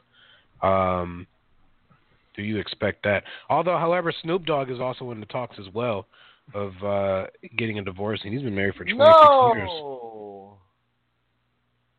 Wow. Mm-hmm. I mean, I get it, but wow, yeah, that sucks. Yeah, that's like when you're a celebrity, like why even get married anymore? Yeah, Logic Tatum divorced just got after divorced. like a week. Who? Yeah, Logic. He was married for like 3-4 months. Oh, I thought it was a couple of years. It might be a couple of years. I know they was together for a while, but I feel like it wasn't that long. I don't know. I could be wrong. Hey, Kyle. Uh-oh. Can you hear me? Yeah. Okay. What were you saying? I'm sorry? No, I was just, I mean, with Channing Tatum divorcing, like you said, Logic. I mean, do you believe in marriage? Are you ever going to get married? No. Or do you think it's a dead institution in 2018 and beyond? No, I do believe in it. I do believe in marriage. I do believe there is somebody for someone and they can, stay together forever. But there's also nowadays people who are just cheating happens to everyone. So they're all like, let's do open relationships. Like that's a new fad I'm hearing now too, is open relationships. Like it's becoming more common, I should say. Is that something you can get behind? Me, nah. I'm not that type of dude. Like I've always stuck with one person. Like I guess I'm just old school like that. I can't have multiples. It's just weird, and it's hard to balance. I'm too lazy for all that, Like I'm totally lazy. Oh man, stamina. I mean, I got that. I mean, if we're getting personal, I got that. Like, I'm just saying, but I don't like to juggle. Because then it's like, if I have one person over and I get a text message from, person, B, asking to come over, and then all of a sudden I got to lie and be like, I'm sick. Can't come over today. Or just weird stuff. I got to lie. Why don't you schedule a 2-hour block in between? Maybe if I just gotta be crafty like Noah from She's Gotta Have It. Just say you gotta go to work. I don't know. I don't know. I'm just lazy. It just never got me anywhere, doing all that crap. So, yeah, it is what it is.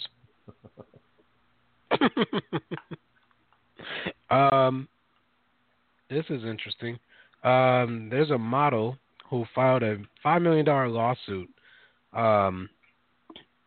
against someone who did a cover artist or a cover art. Anyway, back in October of last year, Cardi B faced a lawsuit saying that the art was stolen for the cover of her like Gangsta Bitch mixtape, Volume 1.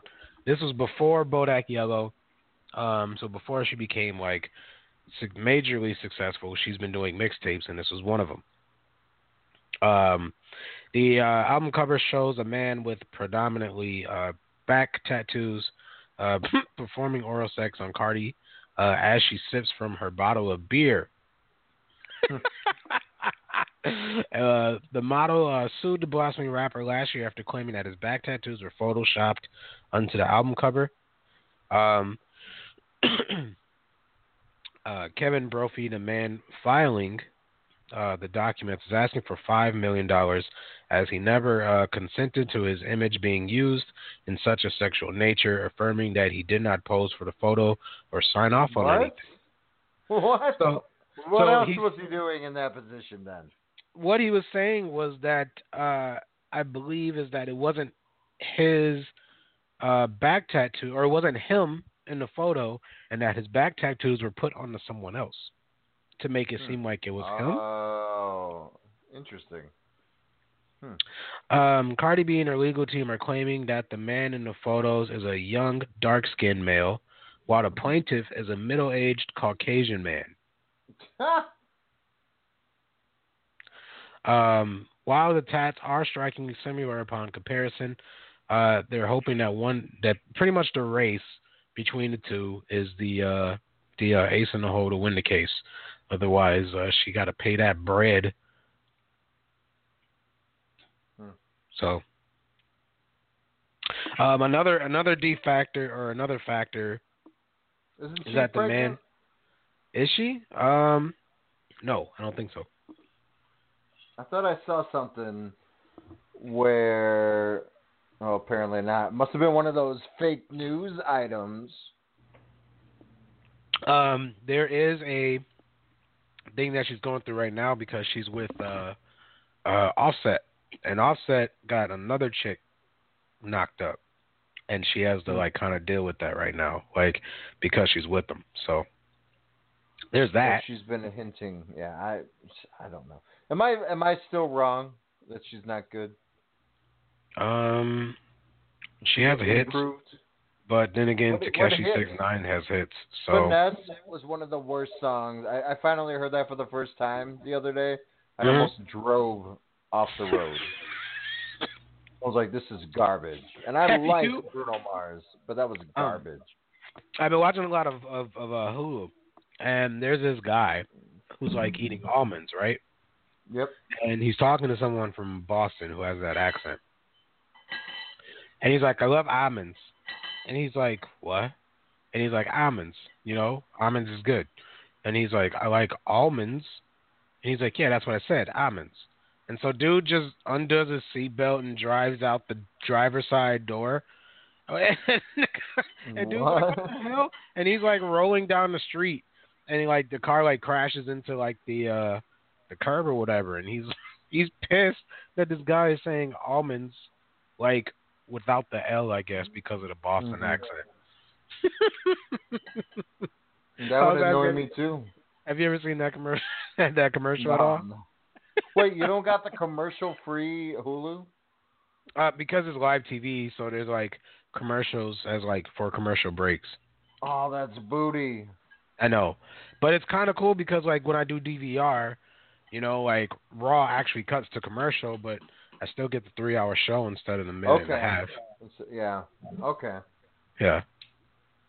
So like that I can't like avoid, or like TV shows when they're like, you know, fade to commercial or whatever. Like I can't avoid that, but yeah, there's that commercial that plays. So I almost lost my shit because they just would replay the same commercials. Where I was I'm gonna pay the extra $4 to not watch commercials. They do. There's that one, the almonds one. There's Arby's with the gyro because it's 2 for $6. So they're replaying that. I think it's kind of funny, actually. But other than that, like, yeah, it's probably like 3 or 4 other commercials and some watch this show on Hulu type stuff. But other than that, it's cool. Yeah. So yeah, but I do get to watch a 3-hour show, which I don't know. I'm really trying to like find a reason to like sit here and continue to DVR the 3-hour show when I'm just like, whatever. Yeah, the Raw build-up. Did you watch the Go Home show yet? Yeah, I did. I watched that and. Oh yeah, you did. Actually, I kind of like fell asleep on SmackDown though, which is kind of a bummer. Big disappointments, I would say, for sure. Yeah. I think I fell asleep after the women's match. But this WrestleMania card, I mean, still on paper, you're like, wow, this could be an interesting show. But then you think about all the stupid shit that they're going to do in between, whether it's a Kid Rock performance or a Snoop Dogg bringing out the women's wrestling, some stupid shit where you're just like, you could have gave these people more time in the ring a la New Japan or anywhere else, I guess, besides WWE. Yeah. That's the sad part of it all, I would say, because they definitely do have some quality matches. I feel like they brought it upon themselves, though, from, like, back when they were doing, like, Rock and Wrestle. Back when, like, Cyndi Lauper and all that, like, show up. Like, I feel like they cursed themselves, and they kind of have to, like, continue on with that goofy tradition. Like, I'm sure Triple H is, like, pissed off, like, another singer has to come in and perform, getting pissed. You know, like, I imagine he's, like, getting mad. But it is what it is. Because he's been turning shows around. And I kind of want to see this cruiserweight battle, being that it's a WrestleMania match. So I hope that does well. The Battle Royal, I hope, does well. And, yeah.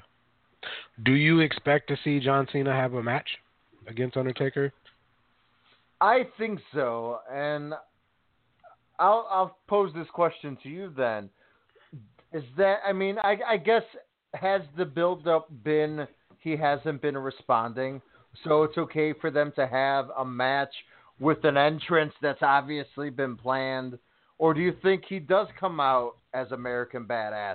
Hell, do you think when Kid Rock, because we know we're going to get a Kid Rock performance, he breaks into American Badass, that's when we see Mark Calloway, a.k.a. The Undertaker, come out, goes out to the ring, and then calls out John Cena? Do you think that's how it happens? That's actually kind of interesting.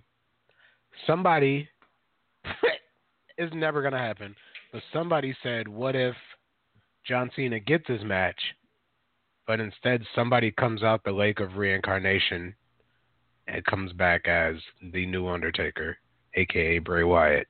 No, he's Braun Strowman's tag partner. Man. No. Good God, I hope not. I'll probably gouge my eyes out if that happens. You just see Ryan's head implode, and that from the inside. If Bray Wyatt comes back with the smoke and mirrors as Taker. No. Oh, you just made me extremely depressed. What do you think? Pick one match that you think could steal the show. You know, that's tough. I feel like every match on the card falls within its place if they're gonna do it the way I think they're gonna do it. Yeah. So, like, the main event obviously is going to be AJ Shinsuke. And we've seen it before. God, I wish. But it's still going to be good. Oh wait, yeah, of course. Why wouldn't he? He won the Royal Rumble. They have to make That's him what the main I event. keep saying. They're gonna go Reigns Lesnar. That got more of a thing. I mean, I agree. That's what I've been preaching for the last couple of weeks. Monday nights here on Then what's the purpose? BlogTalkRadio.com/Strong Style Media WrestleCast Radio every Monday night. I agree because he wins the Rumble. He's facing the world champion, not the Universal Champion, the World Heavyweight Champion. That's the match everybody. But let's be real. Us smarks want that match. But Vince wants to see Reigns holding up the title to end WrestleMania. But he's also going to hear a chorus of boos. Where if you get AJ Shinsuke, my God. I still think Charlotte Asuka technically should be the main event since that's had the better kind of build. And I think that will definitely steal the show. Besides the triple threat tag match. God, and it sucks because you have to do it that way. You have to. Otherwise, they're just gonna be mad the entire show. You know what? I think fans would shut up when it comes to Shinsuke and AJ though. If they main event it, I think fans would shut the hell up and appreciate Exactly. I think if Shinsuke and AJ Styles, Shinsuke and Nakamura headline on Sunday night, I think all us keyboard warriors, all us marks can never talk shit about Vince or the WWE ever again. Yeah, because then he did it right, and he gave them a platform, and I imagine they're just all right, just go bring the house down, and anything goes. If Paul Levesque, if Triple H was truly running it, I think that would be the route that he would go. And then you would get the baby face to get the real cheer. I mean, even though they're both baby faces, but he's got the entrance. Yeah, exactly. So let him have his Chris Benoit moment. Ooh, whoa. Hey, I'm saying the way they played it off, he had a good moment. Everybody felt good in the end, right? So oh yeah. Let everybody feel good in the end and not be pissed off and be like, fuck. If you do that, WrestleMania may just get a bad grade. If you let Roman Reigns in the show, people are going to be like, WrestleMania sucked ass. It's possible. Yeah, but to be honest though too, their match they had at 31 a few years ago in San Francisco, I thought was actually a pretty good match. Obviously, it's more known for Seth Rollins successfully cashing in his Money in the Bank briefcase to eventually get the win over Roman Reigns for the Universal or for the championship back there. I don't know if it was Universal or not, but there was actually a pretty good 20-25 minutes that they had before all that happened. So as long as they don't close out on the mixed tag team match with Rousey and Angle versus Trips and Steph, because I could see them doing that over AJ and Shinsuke and Nakamura, sadly. I'm going to be pissed because that's going to be a match where they start at the second hour out of 7 hours. So I'll be very disappointed, but hopefully they do the right thing. Yeah, if they're listening, they really need to critically book their matches the right way. Otherwise, that will really hurt WrestleMania's overall score. Really. I agree. What other kind of shows besides WrestleMania are you looking forward to this weekend? Wrestling shows, of course. Oh, wrestling shows? I guess New Japan. It's always great. My friend Megan is starting to watch New Japan now, which I think is really cool because of Access. And so I'm telling her about NXT. EC3 made his debut, but I don't think Ricochet did yet. No, that will be Saturday, I believe. Yeah. And so I told her about Ricochet, Prince Puma, and everything else, and I think she's now watching Lucha Underground because they got 3 seasons on Netflix. That's on Netflix? Yep. My God, that AR Fox match. Oh, ho, ho! Whoa! I just had a mindgasm thinking about that. By the way, the documentary by Lucha Mexico, I think it's called, with the CMLL guys, Shocker and a couple of others. Is Hiromu in it? No, it's all Mexican dudes. Man. Yeah. Yep. Like, but it's like older days. So I don't even think like Lucha Underground and all that was popping. Like it's way back when when CMLL I think first started or something. Okay. I don't know, cause it I don't know how big of a platform they're on now, but yeah, that little mascot thing be getting messed up. By the way, I'm pretty sure Mil Mascaras still probably said no yob. Do you think Cody and Kenny Omega could kind of live up to kind of what they've been teasing over the last few months here and tear the roof off in New Orleans on Saturday nights? Yeah, I think that show's going to do. Oh, in New Orleans, huh? Yep. I thought you were talking about the All-In show. My bad. I don't know. I think so. Is it going to be better than a WrestleMania match? Ooh, yeah.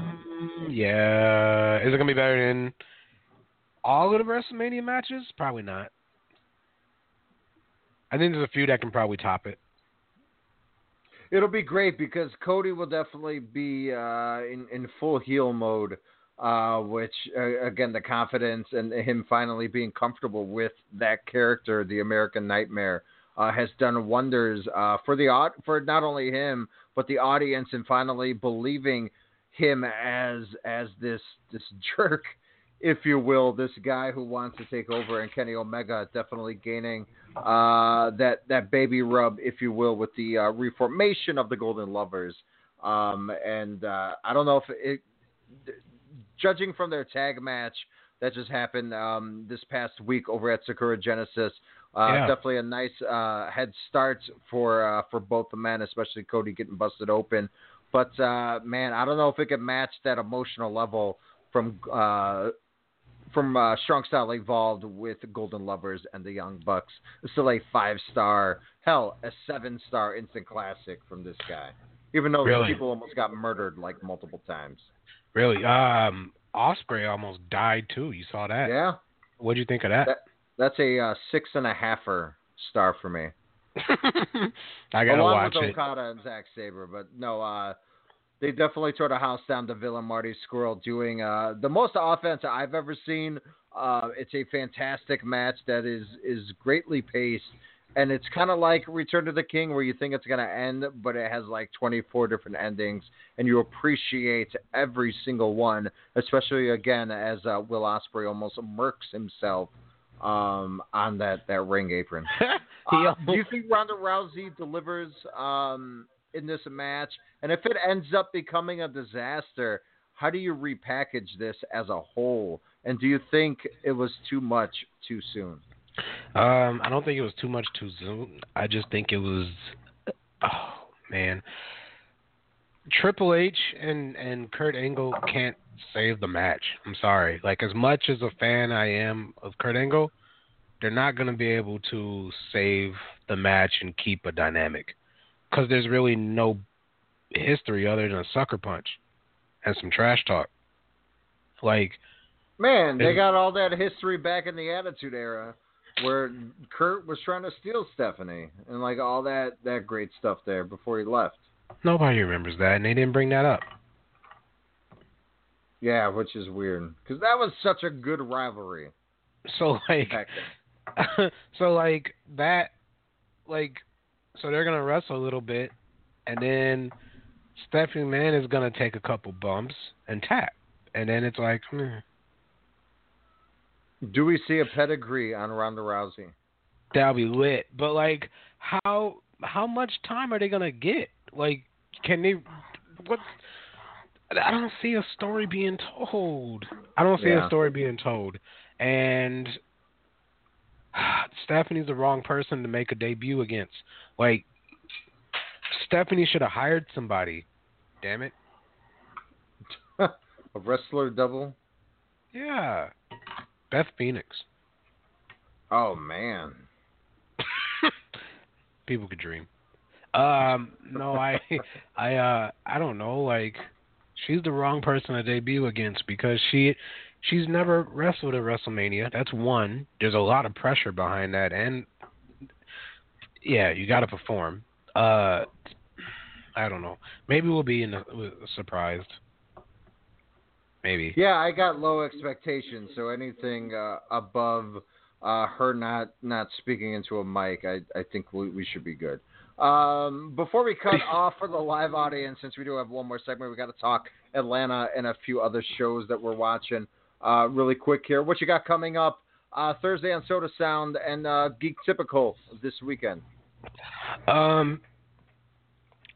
Neither have really, like Geek Typical. You never know until you listen.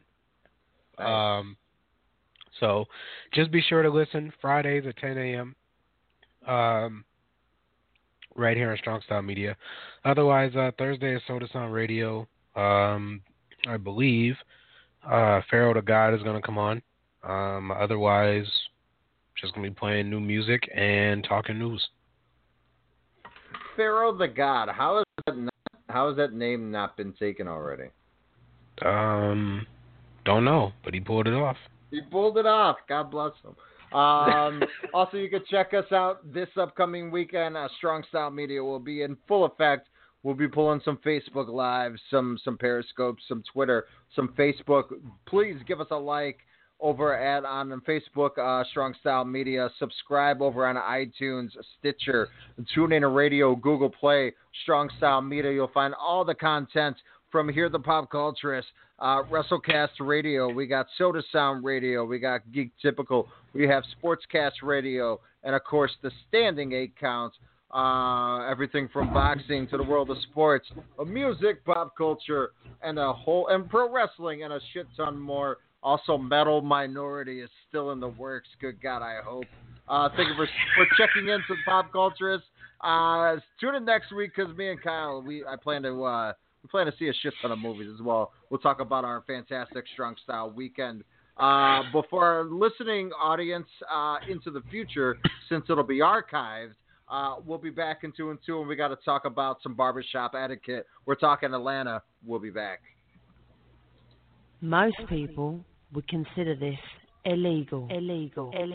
What was mere vision suddenly became a reality.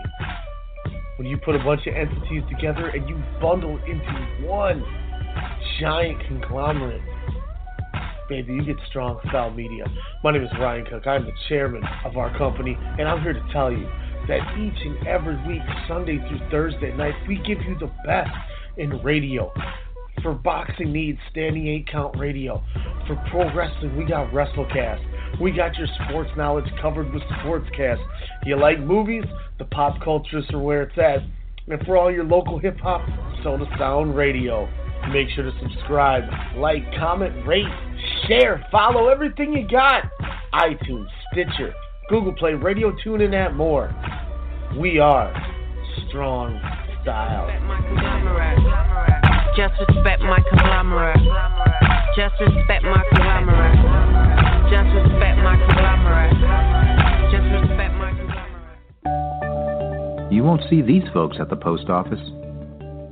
They have businesses to run. They have passions to pursue. How do they avoid trips to the post office? Stamps.com. Mail letters. Ship packages. All the services of the post office right on your computer. Get a 4-week trial, including postage and a digital scale. Go to Stamps.com today. Hey, Alex Mello here, host of the Pop Culturists on the Strong Style Media Network, inviting you to join myself alongside Half Pint's Kyle Adams as we discuss all the latest news and reviews in movies, music, and television. Check us out every Wednesday night at 8 p.m. Central Standard Time here on blogtalkradio.com. Also, you can check out the Pop Culturist archives on Blog Talk Radio, search bar Strong Style Media, as well as on iTunes, Stitcher, TuneIn, and Google Play to hear all the eclectic offerings here at Strong Style Media. We are conglomerates. What are we looking at here? Lists all over this safety thing. Third-party background checks for drivers. 24/7 trust and safety team. Critical response line. All right, List, who can play at this game?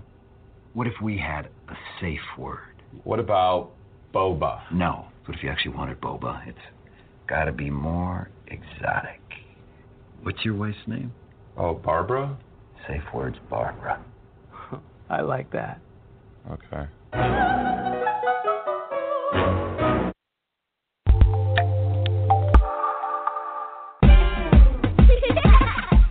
I think our daughters are friends. I think that makes us friends. I'm Hunter. I'm Lisa. That's my Julie. I'm Mitchell. Kayla's hero. We the life of the party. I can't believe it's prom. They're so grown up. I can't even hug my daughter anymore without feeling her boobs. Just high fives from now on.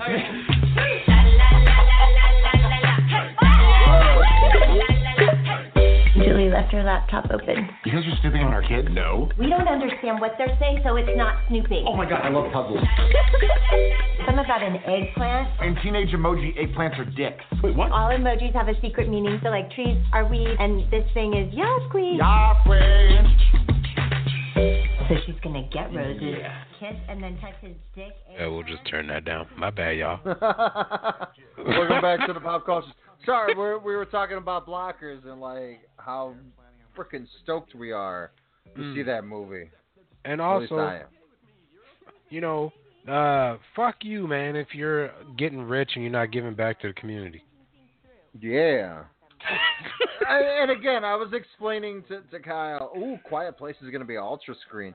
I was explaining to Kyle, like, Ready Player One was good, but it was just like, hey, it's a white dude that's just looking to get more money, to get rich, and to prove that he's smarter than everybody.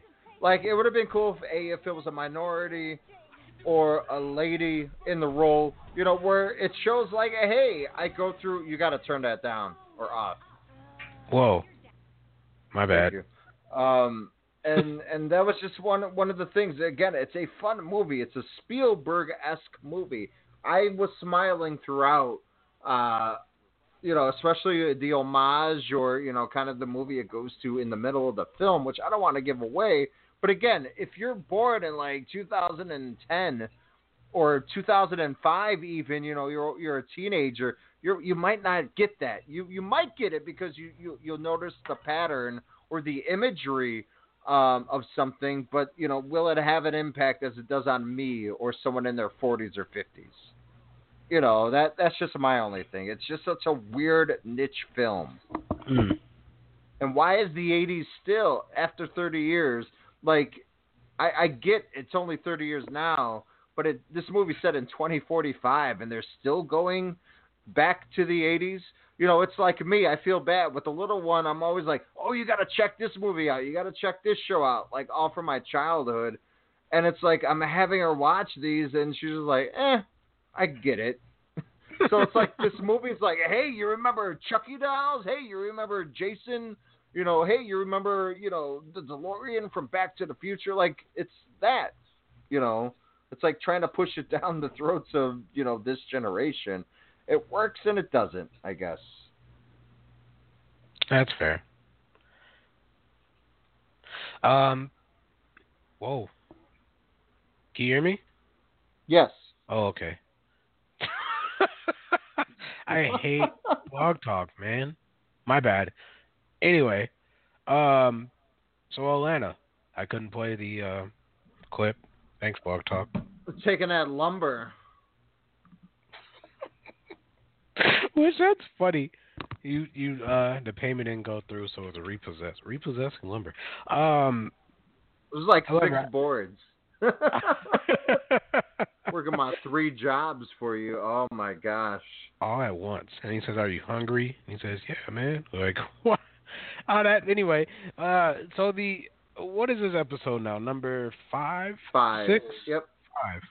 5. And it goes through the struggle, man, of having that comfort, knowing of somebody who's good, and you really don't want to go through nobody else because you know they'll mess you up, or you just have that feeling, and you gotta ride with them.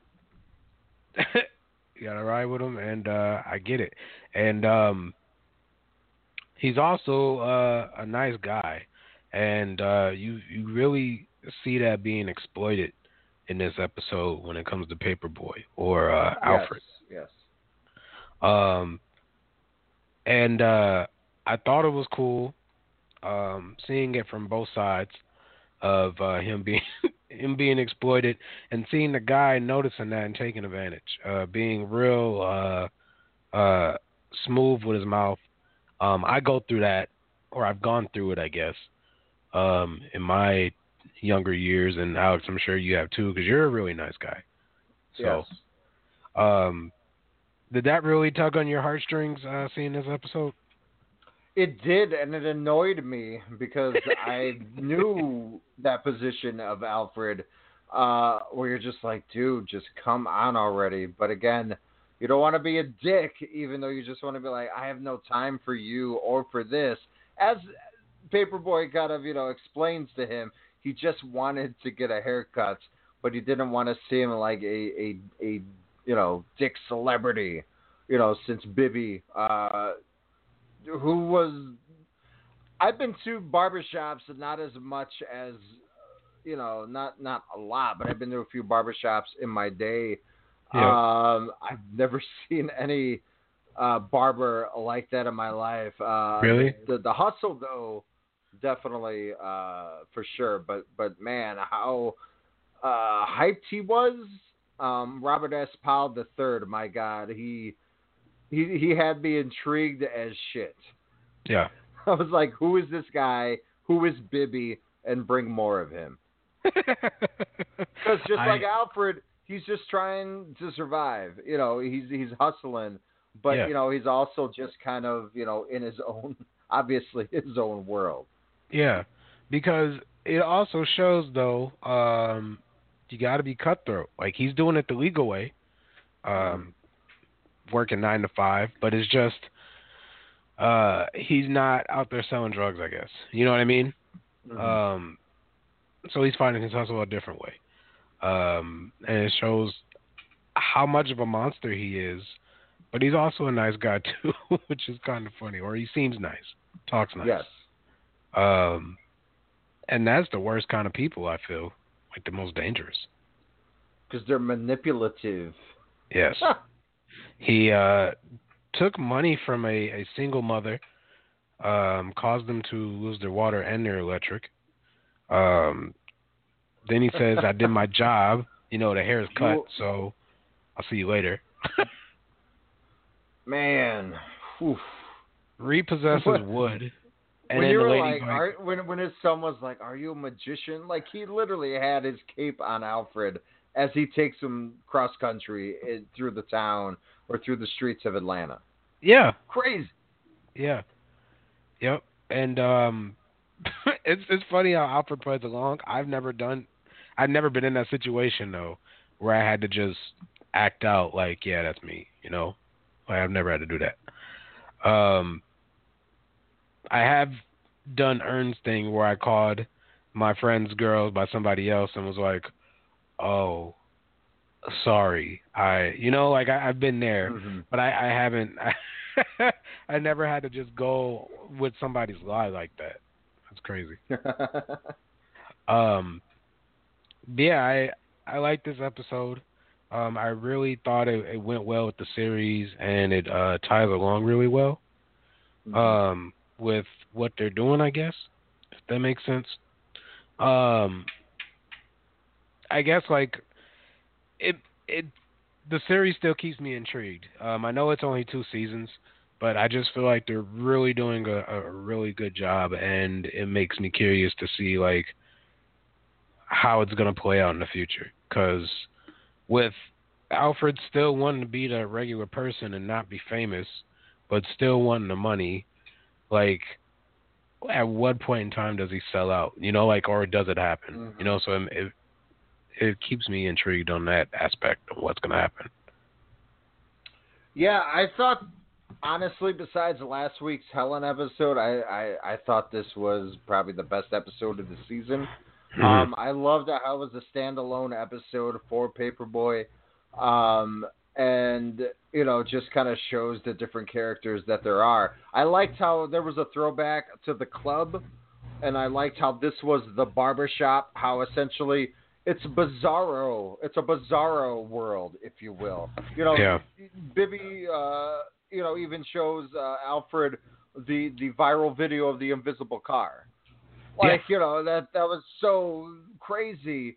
And, you know, both of these episodes pertain to Paperboy, to him, to make him get put in that uncomfortable position where, you know, in the club, Ern's trying to get the money for his appearance and not doing well at it, you know, as he's dealing with the promoter, where in this one, you know, he's basically dealing with the barber or the promoter of the barbershop, if you will, as well as many other areas of industry that Bibby partakes in. But this was a fun episode. You could totally feel how irritated he was. Hell, the guy, Bibby promises him Zaxby's, which makes, you know, Alfred happy. He's like, man, you ruined my day.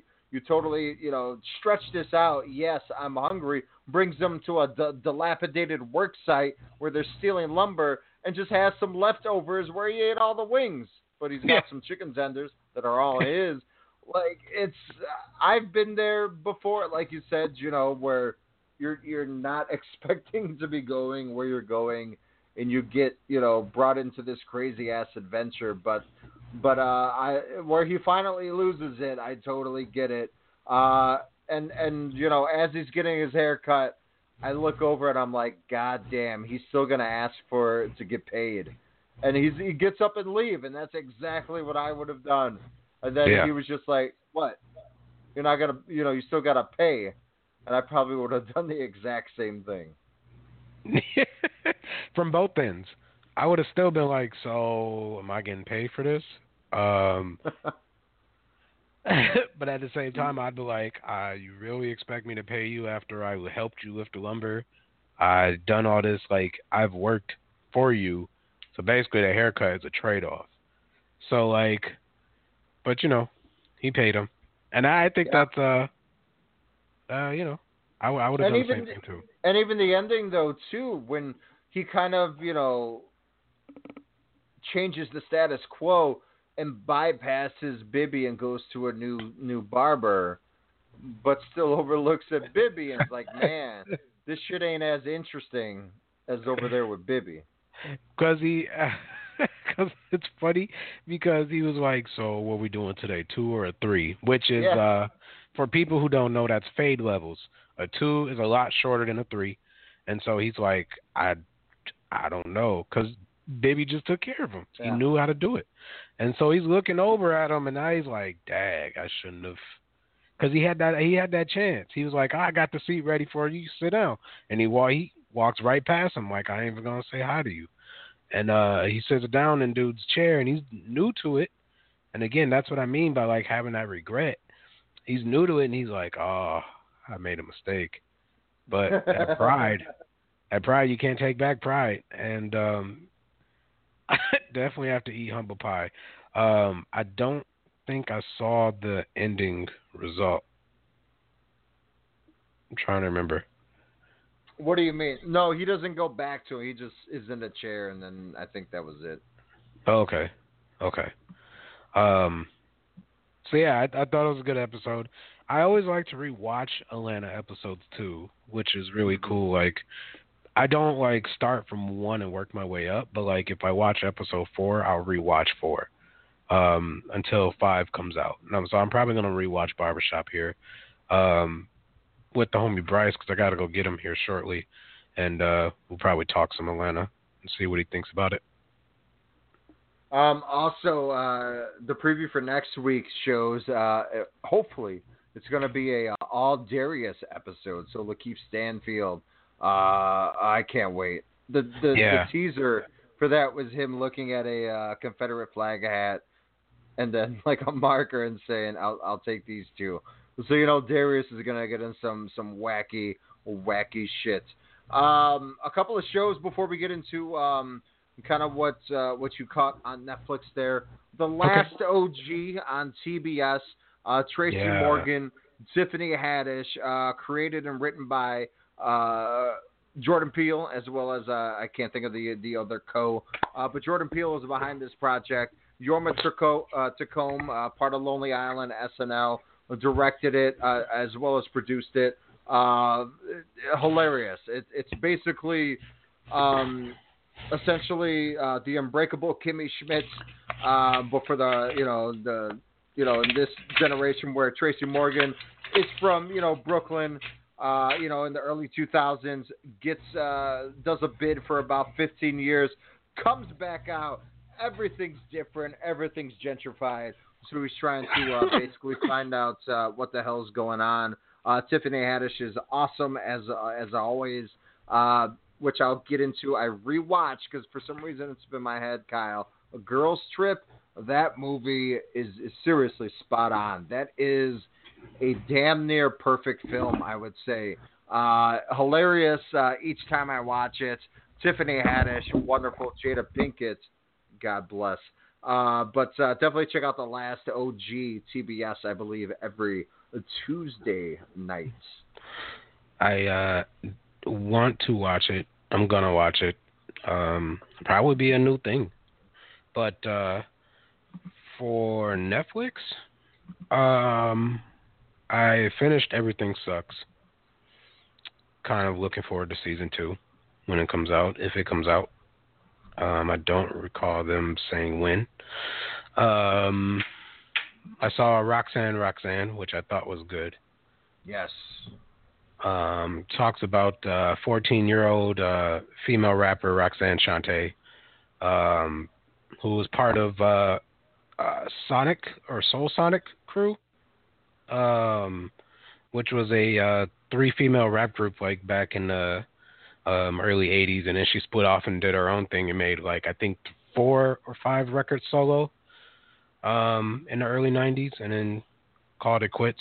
But she ended up getting with someone who was 30s, who was ended up having a kid by the age of 15 with this man, and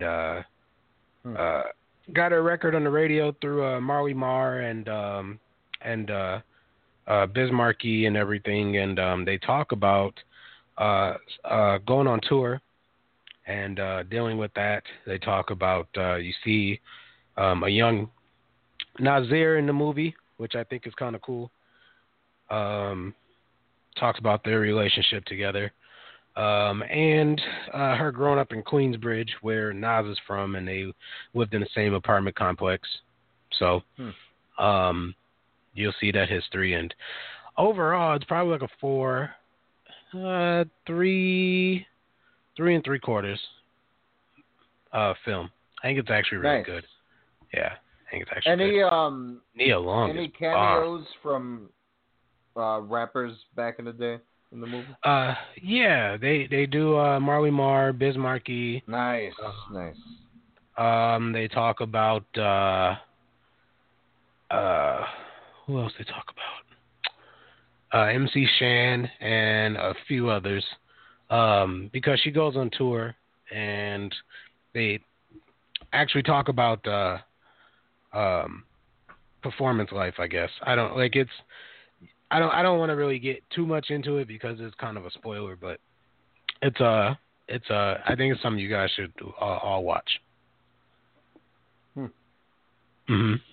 Yeah, I'm intrigued. It's definitely a nice historical movie that not too many people would know the essence and kind of what she brought to the table back in the 80s there. Yep.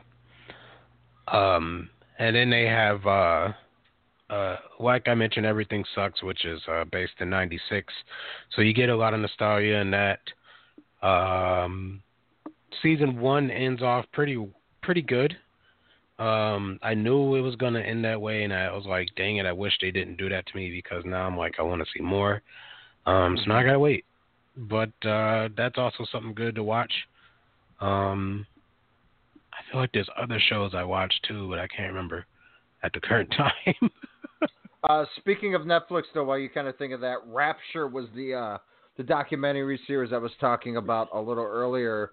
Kind of goes behind the scenes and just kind of talks with Nas, 2 Chainz, Just Blaze, Logic, T.I., Boogie with a Hoodie, Rhapsody. But the one that I watched, just because I was intrigued, I'm kind of iffy on him, but turned me into a fan after watching this. G-Eazy. You know my thoughts on Caucasian rappers. But the G-Eazy episode, I enjoyed. You know, I knew the respect he had from E40 and how E40 kind of took him under the wing since they are from the Bay. But just the respect that he has for hip hop, and you know, not only blew E40 away, which made him, as I quote E40, made him want to fucks with him. But it made me realize, man, this guy is good. You know, he wants to hone his craft.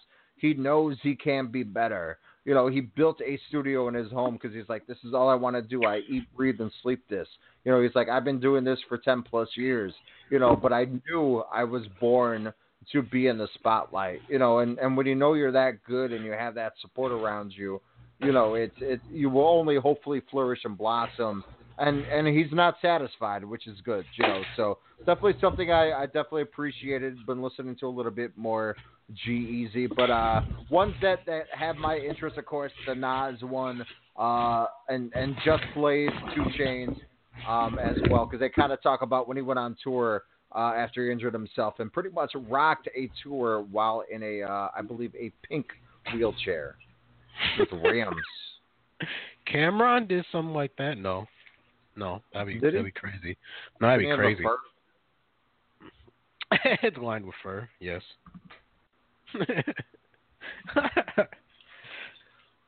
Also, Legion 2 Season 2 just started last night. Finished that before the show. That's why I was a little late here. Fan-frickin-tastic. Just as bonkers as that first season was. But it made a dance-off a lot cooler than Spider-Man 3 did. That is for sure. And a lot more X-Men subtleties to this one, which was really cool. That's cool. I still gotta watch season 1. I didn't really find too much interest until starting talking about season 2, because I never really heard of it, to be honest. So when we started talking about season 2 on the show here, I'm like, I really should watch season 1 because it kind of caught my interest to see what it's about, especially coming off of like the Black Mirror kick and like everything else. So I think like it's kind of a good time to watch it. It's what they kind of do to correlate finally into the X-Men universe is it's really cool, and it's nothing like mainstream. You kind of have to know the lore to be like, which was really cool. But visually, it's one of the most satisfying shows on TV. Glad to have it back. Noah Hawley, of course, behind the wonderful first 2 seasons of Fargo, with the third kind of on the way. They're saying by next year, so that's awesome news. But Legion, my God, again, it brings in mental illness a little more to the forefront here, and Jermaine Clement and as well as Aubrey Plaza, just them on screen is wonderful. I got a great comment saying someone told me earlier that I remind them and look like Jermaine Clement, and I kind of took that as a badge of honor. So thank you, kind stranger. But this show is kind of going to the astral plane and beyond. This season, I think, is going to erase a lot of what you saw in the first, and it's going to flip it on its side. It's going to be some cool shit. Check out Legion. First season on Hulu, second season on FX, and FX Now, the app. Check it out. It's wonderful. That's a show where you got to watch like twice. Like, for sure. I definitely got to watch first season, though. So I'll of course be texting you throughout the time and be like, oh, I thought this was cool. I thought that was cool. Yada yada. Hi. But alrighty, man. Thank you very much, sir. Cannot wait.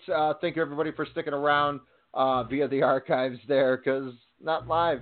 But we got to go. It's 10:30. We're all dressed up. with nowhere to go, or at least Kyle has something to do. But we will check you out next Wednesday here on the Pop Cultures. Hopefully Kyle and I will have a lot of joint reviews, as well as check out Strong Style Media, the Pop Culturists on Facebook, whether it's facebook.com/Strong Style Media or facebook.com/the Pop Culturists. Don't forget to check out blogtalkradio.com/Strong Style Media. Subscribe and comment. Give us some love over on iTunes, Stitcher. Give Kyle some love on his Facebook page. His birthday was this past Friday, so wish him belated. Ladies, thank you. Check out Kyle all over on the interwebs as well. We out. It's going to be buck nasty this weekend. It's going to be fun. Can't wait to see you, sir. And we'll see you. We'll see you next week. Hey, Alex smells great, y'all. By the way, gives great hugs too. Way to end the show. Thank you, sir. Portillo's. Woo! Italian beef, chocolate cake shake, and we out. Peace.